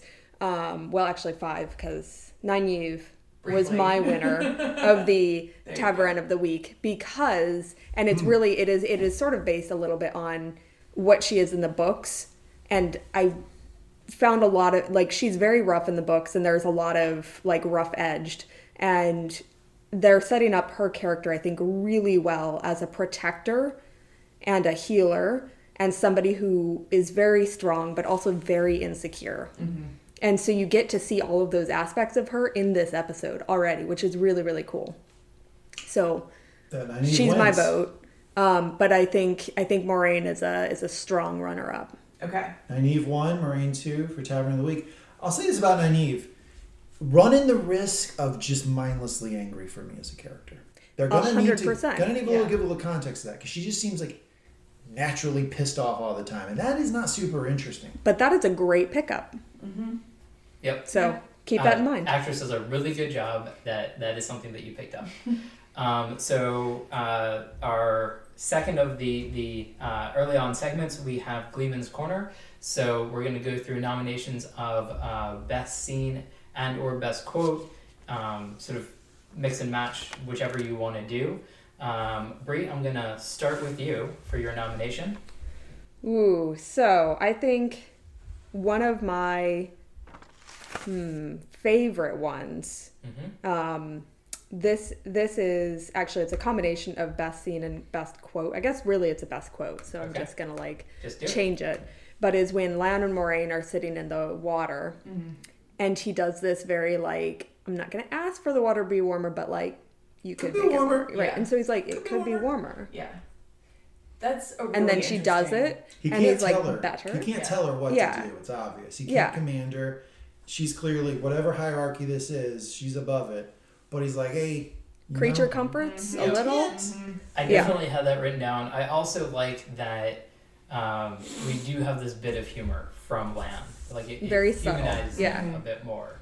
Because he can come off as the sort of like stoic, Yes. and he does in the book very frequently until a little bit later, I mean, where right. he gets a little more humanized. But That's he a comes great off point. as this like, just sort of they call stock him fantasy. Stone face Yeah. for a reason. Like a warrior who doesn't have much personality of his own, and so I think that scene does Right. a really good job for both their relationship Yes. and that dynamic, as well as Lynn is actually a person in the world. Right. That's a great point, because without that, it's hard for me to say, but without that scene, I'm not quite sure I would think of that character's in. Because I don't think of him as stone-faced right now. Right. I think of him as kind of like just a really good at his job dude, but like also like kind of just a regular dude. Like, Right. And that bath scene's probably why. Right. Yeah. And I really like that they did that. I'm gonna put one of mine in, which is Matt looking at his parents and saying, "Where are the girls?" And then running out, and then that scene through the fight. Because I think that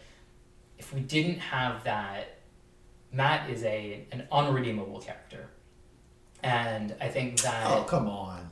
But We all know really, people who like gamble a little bit. he steals, he gambles, he's not super unredeemable, poor. but like he He's just like, I wouldn't say that it's just that.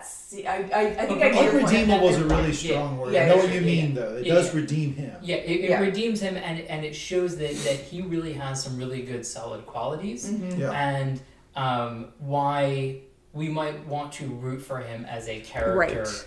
more than like we had for otherwise. I would perhaps temper the unredeemable language with just like the care that he has for his sisters throughout this episode makes him just not seem like a fuck off. Right, exactly. Right. Not that he's a bad person. Like, yes, he does. Yet, Right. Look, the guy tried to gamble What? on credit. He's got a Yeah. soft spot in my heart. Fair enough.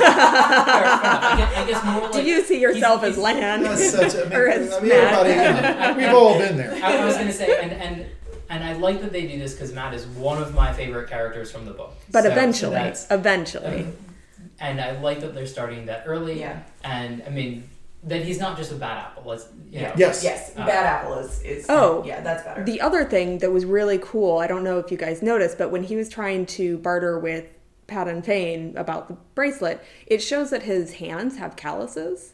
And so, like, he actually is doing something. I don't know what he's doing with his hands, but he has calluses on his Great. hands. Interesting. I did not see that. I'd also point out that when Perrin insisted on giving him the money, that humanized Matt to me a little bit, because I thought there's got to be something nice about this guy for his friends to be like, yeah, I know he gambled away all his money last night, but like we're still going to give him money. Like, 'cause Right. he's We're our going to bro. support him. Yes. Yeah. Is it my turn? Yeah. Yeah. So I am gonna do. I mean, I just can't. Tam and Rand during the lanterns. And I'll just read it all again. 'Cause, God, I love it. The wish I knew. All we can do is the best we can with the life that's given to us, and take comfort from it. And no matter what happens, the pain we face, what heartbreak, even death, the wheel keeps turning always, and we try again. Maybe we do a little better than the last time. That especially It's that really maybe lovely. we do a little better than the last time. This idea of the wheel is turning. There can be, and there frequently is in the way it's talked about, a really sort of fatalistic idea in the wheel turns and it's just the same thing over and over again. But that hint of maybe we can do a little better than the last time, that hint of striving and acknowledgement of we do have power in our own lives. Right. That really got me. I really appreciated that. Yeah, that was a beautiful scene. Yeah. Oh, absolutely. Yeah. What other segments do I have before I'm really? This is your last one. This is my last segment. Well, novices notes. So one more super quick. Oh, yeah. Any theories or notes that Yeah. you just want to spout out as a You did a lot of I guess them we while already- we were going. Yeah. Can I Yeah. do my? I'm going to do mine, and then I'll segment right into that. Okay. Yeah. Great. So mine, obviously, is Moraine's kicking everybody's ass. I don't know how the hell You this is are on in the love table. with Moraine. How the hell I is this see still how on the this table. That scene, the whole thing. I mean, so the fact that there was a battle scene was cool. Getting the Trollocs up close and personal was cool. The sort of like how the town deals with it, all cool. But it reached an apex when we got to see Moraine's power, the tapping into the one power. Am I using that? The one Yeah. power? Yep. That took the episode somewhere else. It was really fucking cool. They did it great. I thought the pulling of the bricks out of the house in order to throw them at the Trollocs was good. I like that Lan let us know about where her power, the ceiling, because without him coming by and saying there are too many, we could have just thought that she could have just killed an innumerable amount of them. Yeah. But he basically was saying, you can't do this, and she's like, let me try. I felt like we got like what a 10 out of 10 effort is from her. We got that. Right. Right? And so I'm gonna transition from that right into my theories, if that's okay. 1 second, Yep. because I get to choose which is the best Choose the one. one. Yeah, And, I like all of them, but Lee, I have to go with your choice. I mean, her taking those massive stones and just pummeling those Trollocs, it really brought this scene to life in a way that I had some trepidation about, and like she just nailed it. Yeah. It was a very visceral. Yeah. Without it, too, all this fuss about the Aes Sedai would come off as like not as It's important. like, really, guys. But now it gives some real like consequence to the Aes Sedai, right? And the power and the tapping in, the listening to the wind, and all that stuff, because we see, wow, it really does some stuff. And she healed with it too, which was also pretty awesome. Saved Tam's life. Here's what I'll say about the episode. I went into this, as you can tell, on the pod that we did, where it was an absolutely nonsensical trailer that they put out. With some trepidation. I thought this might be a little hokey. I wasn't super excited about it. I was excited about the communal watching. I was about that. I like the idea of something being released at a certain time and us all watching it together. That's fucking cool to me. This show, though, I wasn't super excited about. I will say it's an eminently watchable hour of television. They did a great job of introducing us to a world, but giving us just a slice of it in the first episode so that I can follow it. I felt I like listen to the recap. I think I even understood what happened to this in the show. Like I got it. I didn't get it because I'm super smart. I got it because they said we are going to show you just enough that you get to know certain characters. We'll expand later, but right now, here's all you need to know. And I will say, so that's my positive. My positive is it's a very watchable hour of television. I'm super excited about watching other episodes of it. I thought it was a better first episode than Game of Thrones' first episode. That's for sure. As far as just like, do you want to watch episode 2? Yeah. 100%. But part of that is because they gave us a big battle sequence, and part of that is because they gave us the limits of Moraine's power and like the depths of her power. That is the part, if I'm going to be critical, I would say that maybe they didn't have a lot of confidence in it, because if you need to give me that battle scene and all of that apex drama in the first episode, it didn't seem like that seemed to me like a begging to watch episode 2. That's a scene you do when you don't have a lot of confidence that you can stick the viewer with just the dialogue and just the lore and just the story. Yeah. If you're being critical of the episode, you would say that maybe the inclusion of Moraine and that whole battle sequence and her power was a cheap way to get the casual to like the episode and to follow to episode 2. Now, having seen episode 2 and 3, I'm not sure I would buy that criticism, but that would level at it. You did say that while you were watching the first episode. And I'm really glad you brought that up, because I feel like you have moved away from that as you've watched further episodes and watched this episode again, perhaps. But like as an initial reaction, I felt like, of course they're giving us a big battle, because that they need to give us this, like a battle is cheap drama. Because you establish this person's fighting this person, everybody's seen a boxing match before. It's easy, cheap drama. Yeah. And they gave it to us, and I thought, man, that's a desperate, cheap move in episode 1. I'll talk more about that criticism in episode 2 and 3, but at episode 1, that's what I thought. Now, my theories. Here's some theories I got for you guys. You ready? All right. Please do. Okay. So I think that we're going to get way, way, way more of a Gwyn Rand romance bullshit than I ever want to ever I don't know if one of these actors is married or gay or something, but the vibes between these two actors are fucking ice cold. I don't think they like each other. So I don't give a fuck about that romance at all. I think that... I had one. What was the other one? Oh yeah, other one is that I think that we're going to get this is basically Lord of the Rings right now, right? Yeah. You leave the Shire and you're going to wherever the hell Lorraine's taken these for, and I think that's what we're going to get all of season 1. I think that's what they set up. Is now it's a journey show. That was initial scene, introduction to the world, battle, and now we've got the rest of season 1 on horseback. Off we go. We're going to wherever the hell it is. Yep. And then that's going to be your season, and that's what I've got. Okay. Cool. Okay. All right. Got Awesome. the newbies notes. Lee out. Lee out. Thank you so much. And hopefully you'll stick around for our part 2, which is a little bit more spoiler filled.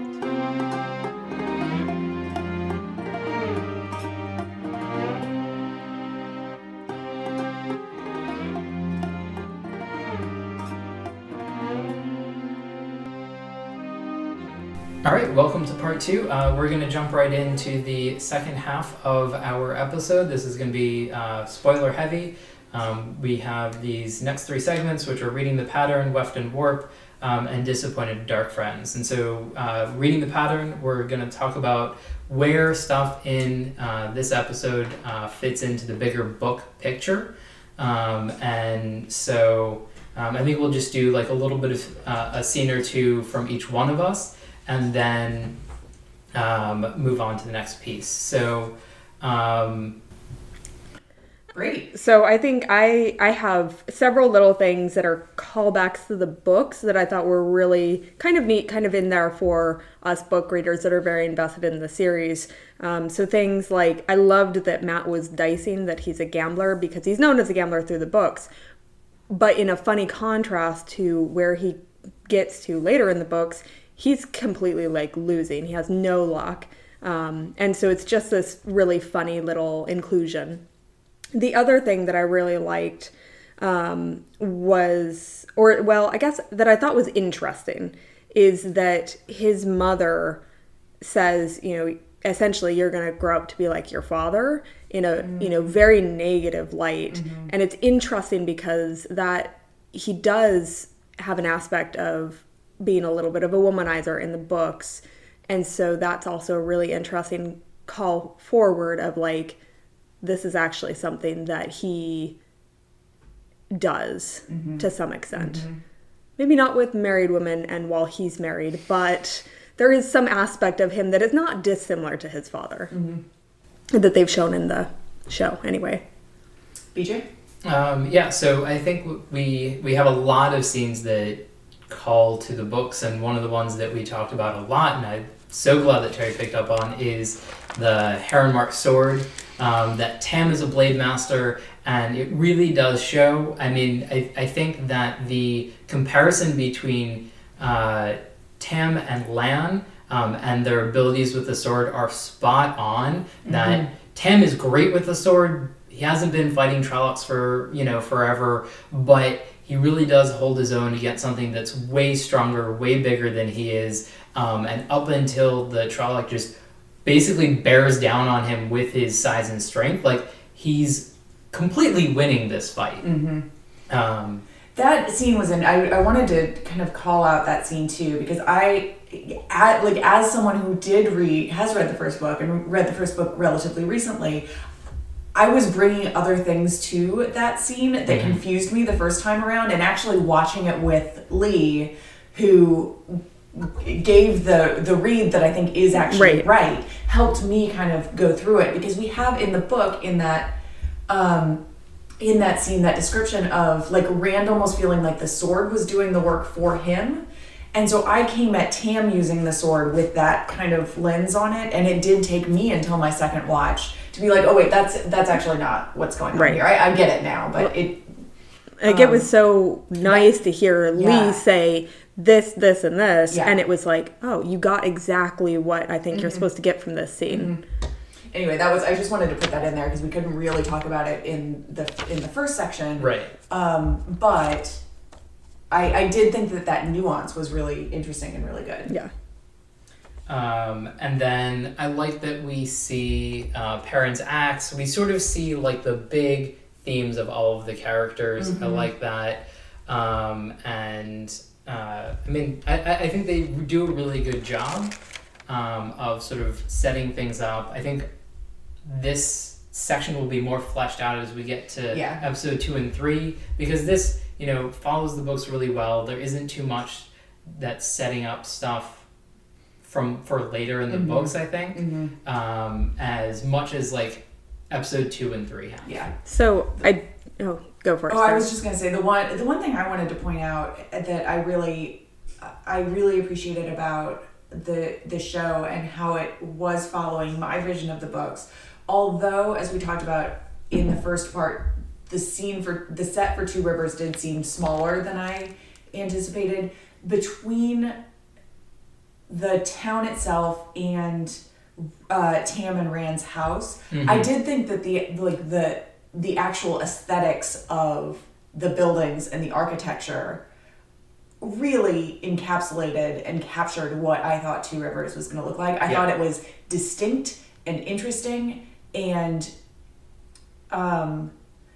something that I felt like they did put a lot of thought and care into how it looked, even if the set wasn't as big as I would have anticipated. It was very rustic, but communal. Yeah. So one of the things that I thought is really funny is that the wine spring is actually bigger in the show than it's described in the book. Yeah, very much so. And did seem much bigger in the show. Yeah. And everything actually has shingles instead of being thatched. Right. That is true. That is a difference. But I liked the shingles. Yes. It's great. Because I also felt like I'd forgotten that, so I will own up to the fact that I'd forgotten that those houses should have been thatched. But I do feel like choosing the shingles gave the show a little bit of a distinction from like other fantasy small town settings that we see a lot, because I feel like they all have thatched houses. Right? It wouldn't have been quite so like English countryside. Yes. Right. Yeah. And then, like I think that one of the reasons that they chose this size is because they have to have an array of sizes and show like how they've come from something really tiny and then they progress to like this is like maybe a suburb of a real city and they're just like, oh my god, this is huge. And so I think every city they see is the biggest city they've ever seen. Exactly. Quite and literally. The biggest one that could possibly exist. Right. So I do also, one last thing that I wanted to point out in the like callbacks to the book and call forwards is, so the quote that we all really loved about, Tam and Rand talking about, all we can do is try again. Maybe things will be a little different.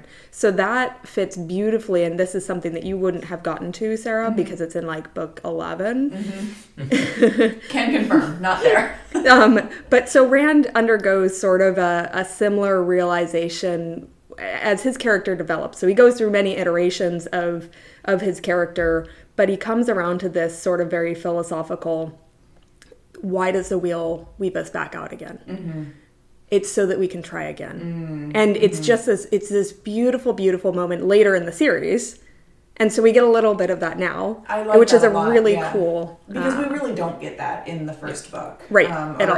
It really is the fatalistic, the wheel weaves as it will. Right. And I'm glad that I didn't know that came later in the books either, but I'm glad that they have put that in early. Because I do think that that's a much more interesting interpretation of what's going on with the wheel and with fate and with how lives repeat, but maybe are different. Aslant. Yeah. So I guess the last thing that I'll say on this part is that I hinted at it in my choice of Tavern of the Week, but Padan Fain is so clearly evil and glorying in it, and it's just enough so if you quickly pick it up, you get this odd sense from him. But and know what's coming. Lee didn't even. Yeah. He was like, whatever. The peddler came. He was taking notes when, especially because that scene when Padan Fain actually during the fight when he walks away. It's so quick. There's no dialogue around it. So I think he was probably looking at his computer screen taking notes for that. And it's, I love that they are highlighting that now. Because I don't know, maybe I'm just dumb, but like I didn't get that in the book at this point in the book at all. Exactly. It doesn't really come out till later. I think it's so important and interesting that is highlighted now, especially if we're thinking about the logistics of a TV show. Like you cannot expect, if you had not highlighted that as a showrunner, like you cannot expect somebody to come back 5 episodes from now and pick it up. Remember that was and like the way he smiles, like how he looks at people, just great. It's awesome. Great. And I think this is like one of the things that for me like really sets the tone for later in the books. I agree. So I feel like because this is like specifically the first episode of this show, I feel like our next 2 segments are Warp and Weft, which is about how things have diverged from the book and how we feel about it, and Disappointed Dark Friends, which is what people are complaining about on the internet. Pretty much the same thing. Yes. Those are the same segment. So we're going to conflate those a little bit this time. Because otherwise we're going to be repeating ourselves a lot. Yes. Although I have one small one that I don't Please. think will fit in Disappointed Dark Friends, but is Then a let's start difference. with that. Yes. And I have not seen it anywhere on the internet, and I've been doing a lot of reading in the last couple of days. And it's the one about when Nynaeve tells Moraine the story about the old wisdom. She says, they took one look at her, and she was just this little girl from a little town, clearly didn't know anything, and the White Tower turned her away. That is not the perception in the books, right? So the White Tower. One tweet on this, but only one. And it's exactly it was someone saying like that's this would not never what have the White happened. Tower would like, do. They take in women, search out and take in yes. Well, they don't really search out. Like no, but if they come to them, and so like it makes me wonder: was there a difference in that wisdom story, or is that truly this age's White Tower? Yeah, that's interesting. I did see someone talk about this, and I think the biggest through line that we have to think about is unreliable narrator, especially a 13-year-old, especially so many other things where... Maybe she got booted out. Yeah, at least my headcanon is she went to the White Tower, she did the right thing, and they're basically like, you're not powerful enough to become an Aes Sedai, or like even progress, like maybe had the tiniest spark, or maybe not even, and just thought that she might, because there are other skills that are not one power related that we'll hopefully see in some of the coming episodes and definitely in the books. And so it's just like this isn't really a thing. And I think in the books, and something that isn't made clear, is that listening to the wind is not a one power thing. It might be related, but almost definitely not. This is probably just something that Nynaeve and some wisdoms can do. And probably more of like an old blood thing. Because we get a little bit of like hints in the book about like what the different levels of power or whatever that wisdoms have in different places, right? Some of them really are just sort of like herbalists. Right. Some of them can do really well. Yeah. So I do think, I wonder if the TV show is ever going to make that distinction or not, or if that's a little bit too nuanced for it to matter right? Because, it might be. Like, Lee didn't pick up on it. He thinks that they are the same thing, which, like, if you just are watching the show, I think is a completely fair read to have, because we have no other evidence that those are distinct at this even point. as book readers, you kind of go, maybe they're just going to conflate that, because we know that Nynaeve can channel. Right. And they are clearly implying... Are we see at this point. Which is also a little weird, because Moraine, at least in the books, can sense other channelers. And so, like, her interaction with the wisdom and Egwene is, like, a little... off for that? I don't think so. Because she says, you are very strong. And I think she means that in two ways. I think she means strength of character, but also you are very strong in the power. Yeah. I also wonder too if, like, we were at the very end of the first part of this, Lee was talking about just like the anger in Nynaeve. That, like, I was so happy. I was so happy.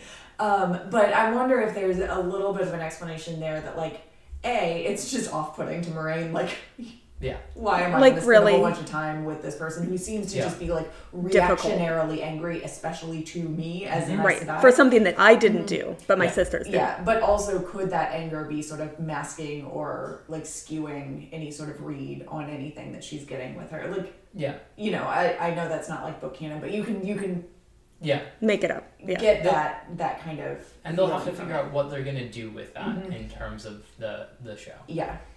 But I think that's a really... like I said, Brie, I only saw the one thing that came up on that, and we're going to talk about something that had thousands and thousands there's so many things. I think before we get too far, we need to address Layla, because, oh my god, that is...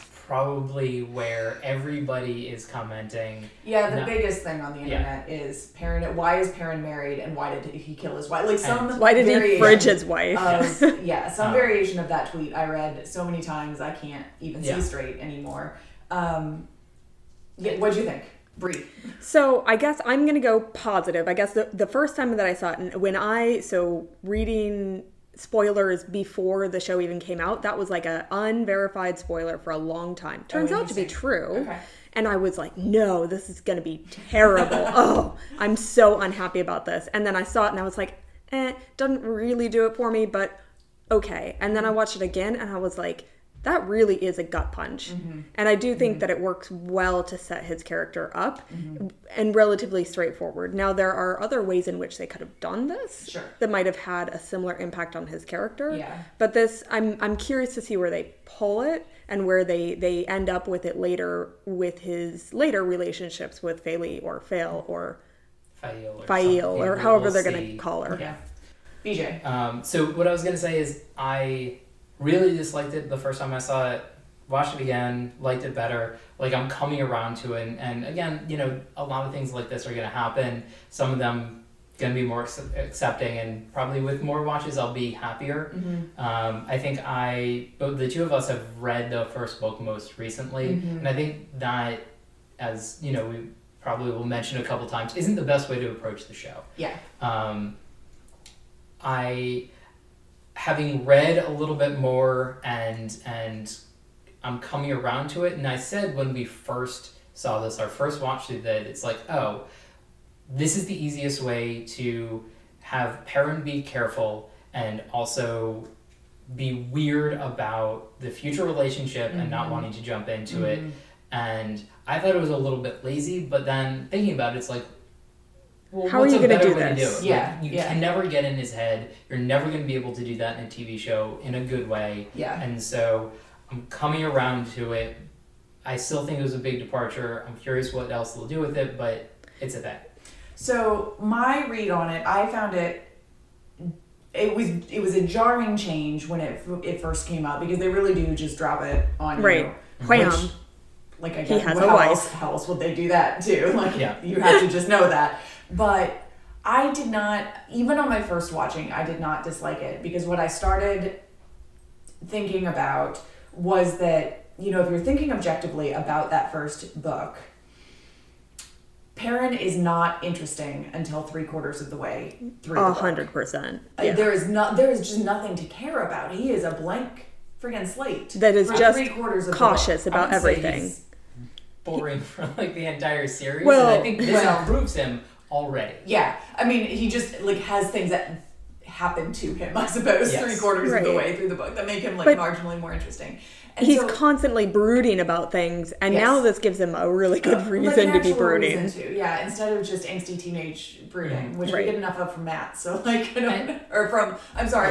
Actually, Rand was a whole drama child today. Yeah. And the other thing that I think this was an interesting choice is one of the things that I hated for basically the entire series is he has these really cool powers that, you know, be able to talk with wolves and fight like a wolf that he's always reticent to use, and it's never clear. It's always like him in his head being like, well, like, I'm big and strong and like I shouldn't use it because like I could hurt some. Yeah, exactly. And it's just like, all right, dude, like whatever. It's not interesting. Here we have him kind of doing that, and I like did he say, lets like, loose, like, oh, young bull, and like him letting loose, and it's like, okay, this actually has a better explanation for how he is than the books do. Yeah. So. Yeah, it's jarring. It's hard. It is a big departure. I understand, but I also think it's part of one of the other departures that we talked a little bit about off pod is that they have aged.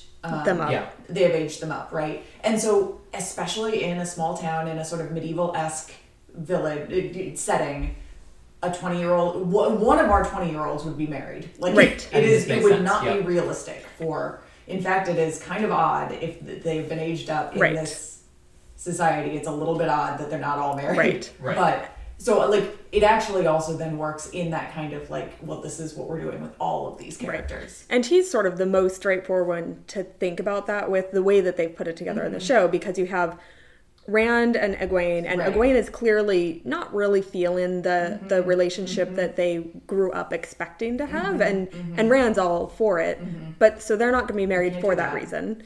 then Matt, as he stands in the show, is super poor. Like, what is he going to offer and to someone? And related to that, he's also kind of a like fly-by-night roustabout too, so it doesn't really make sense. He's that not he would be really settled attractive in some per way. se. And helping raise the girls, and so Perrin's the only one it makes sense. They kind and of Nynaeve like, is the wisdom. She's not going to marry. Right. They have that change, which like it's fine. Is perfectly fine. I don't think it's a big departure from the books. But I was going to say also with Matt is he is a womanizer later. Like he does sleep around, and to have him married already would be super weird. It'd be very. So strange. it makes sense for Perrin to be the one that's like, "Yep, I'm going to settle down." Yeah. So.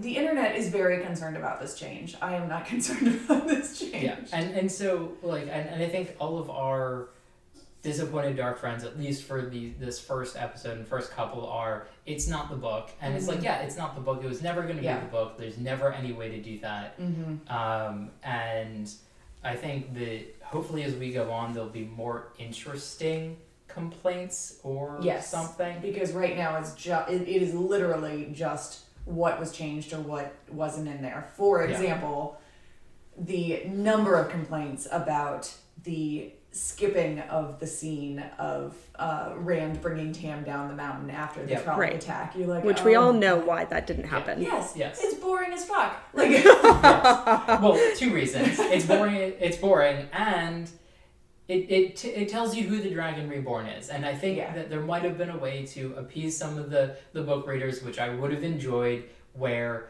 Tam says something while he's sick. Yes. Like something that references the battle in the snow, and it doesn't tell you that like he found a baby on the slopes of Dragon Mount, I think it was, in the snow, and like have that. It was just like, you know, we could have had like, you know, there was screaming in the silence of the snow, or like whatever it was. It would have appeased a bunch of people, and because we also now don't get the like, and it would have to be externalized in some way, but we don't get Rand's whole internal conflict about like, but he has to be my dad. He's my dad. I'm sure that will come out at some, like we will get there, but like. But that's not currently now. He has no idea. And so like, but it would have been nice and you know, a little bit of a spoiler, we don't get in any of the first 3 episodes that Moraine was specifically looking for somebody that was born outside the 2 rivers, and that's kind of never addressed again other than when she talks to Nynaeve. Right. And so like some hints for everybody would have been good, I think. We might get there eventually, I guess. Right. You know. But I think that there's so many other things to cover that now would have been the time to do it. Right. So we'll see if they get to it, but who knows? Yeah. So this is a completely random, goes sort of back to our previous one, but I was just looking at my notes and realizing, so one of the cool things that was a callback in the books to Moraine's sort of wilder power that she had before she went to the tower was basically being able to eavesdrop on people. And so it was a really funny thing that Rand was like, we don't know what she can hear. And it's like, oh my God, yes, that is, in fact, that's her special thing, her trick that she does. And but everybody else around him is like... It's like, chill out, dude. Yeah. You're fine. So it was a really funny little tidbit. Yeah, that is interesting. Anyway, more disappointed dark friends. What else do you have? So... I think I have my own disappointed dark friends that we talked about in our trailer, one of our trailer episodes. I think I want to save it for the next episode.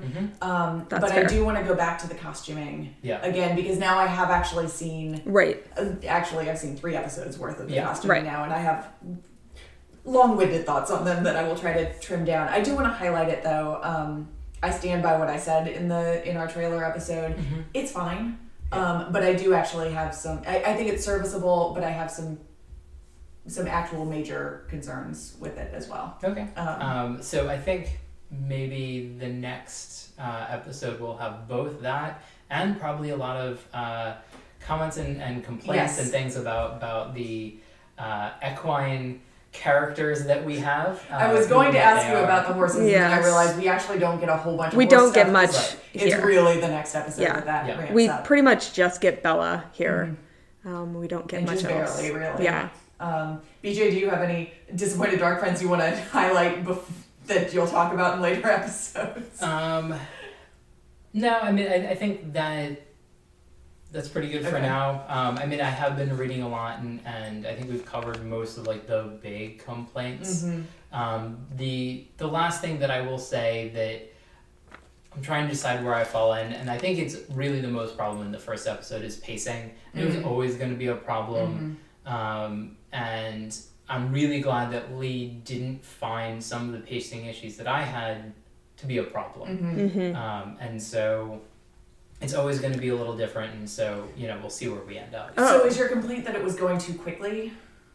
Too quickly and too slowly. Like, it just really, like, rubber banded about, where it's just, like, there were some things that, you know, felt a little slow in the, in Two Rivers, and particularly in the Wine Spring Inn, that, like, I was like, why do we need to have this? You know, why did we have this scene of Nynaeve scrubbing some pools? Like, you just needed to have that conversation. And well, I think that scene we had so that she could go back. We knew where she was when she was fighting. Oh, interesting. Yeah. So that's partly it. Yeah. But we're going to have some more callbacks in the first season. Yes. Like, we've seen that in the trailer. It's almost definitely going to come up. It just...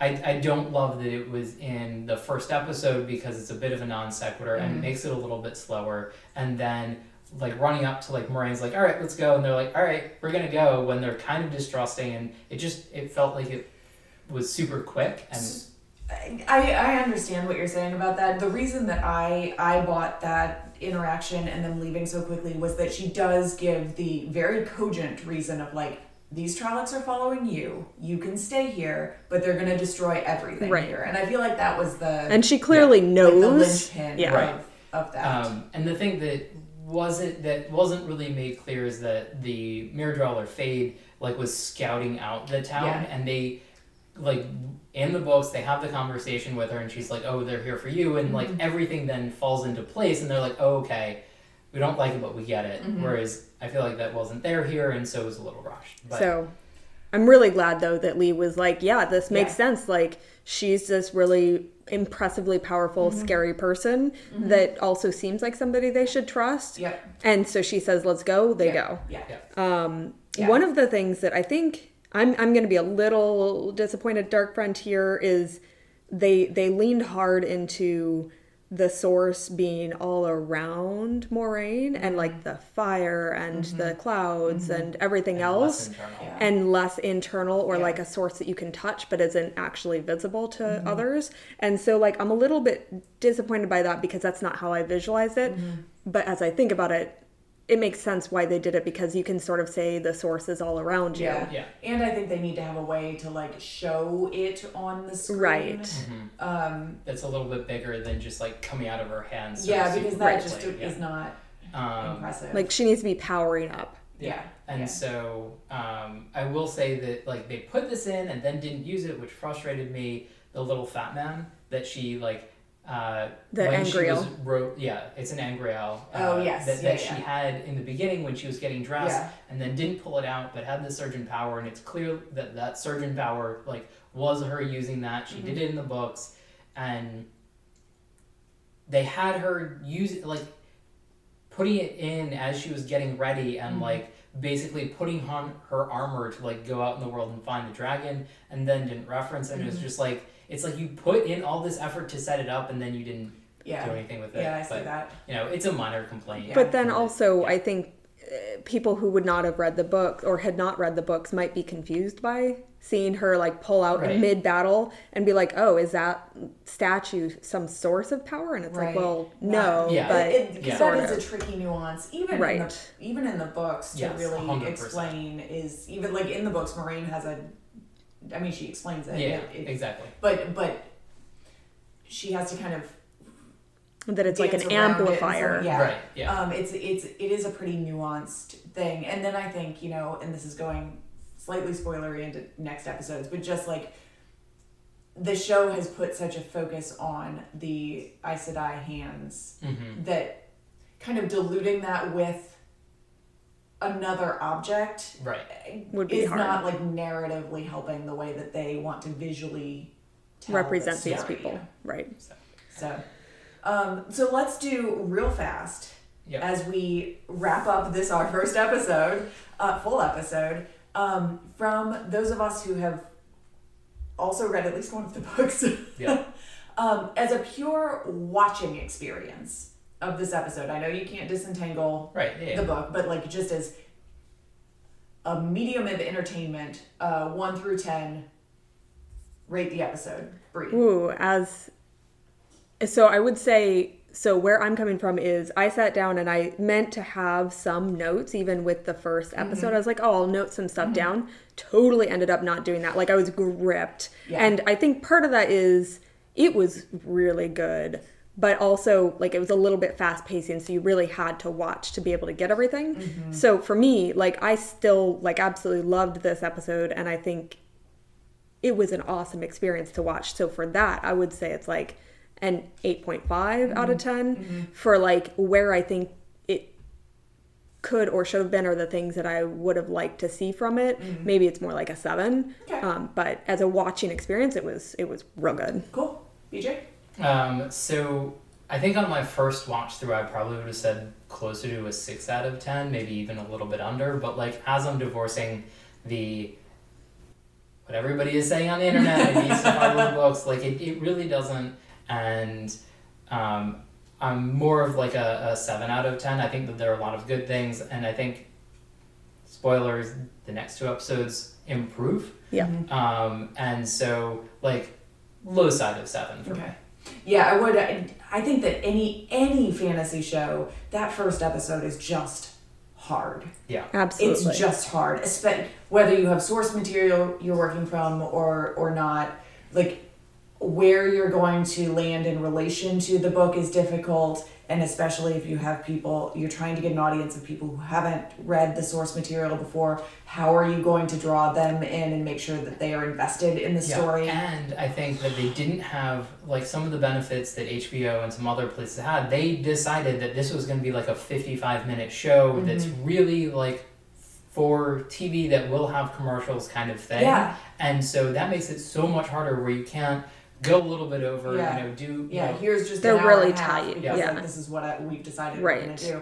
Although I will say on that point, I really like that they're all 55-minute episodes. Yes. Like there is something kind of little less time commitment. Yeah, because sometimes they're a slog. Those episodes of Game of Thrones, as much as I love that series, even the last season, I will say, but some of those long episodes were just like, oh my god, really?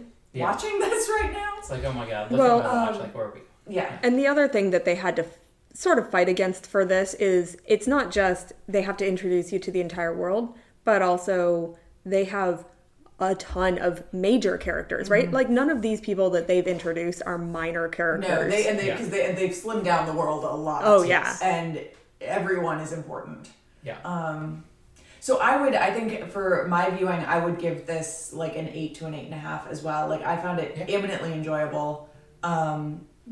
I have some problems with it. I have some problems that we will explore more in later episodes of this show. But like, I just enjoy. Like I loved the experience of sitting down to watch a new fantasy series that did not disappoint me and that was gripping. And I got to sit with my husband. I knew we were going to have this conversation, and like, show aside, that was just a fun experience. Yeah. So it feels like a long time since I've gotten a new fantasy series that I'm actually excited about. So this was very and cool. Isn't like, oh, this is hokey, like ooh. Yeah. So all right. Episode 1 in the book. In the Wheel of Time books. in the weave. In the weave. Has been woven. Bound off. We gotta go, guys. Looking forward to talking about the next episode with you. Absolutely.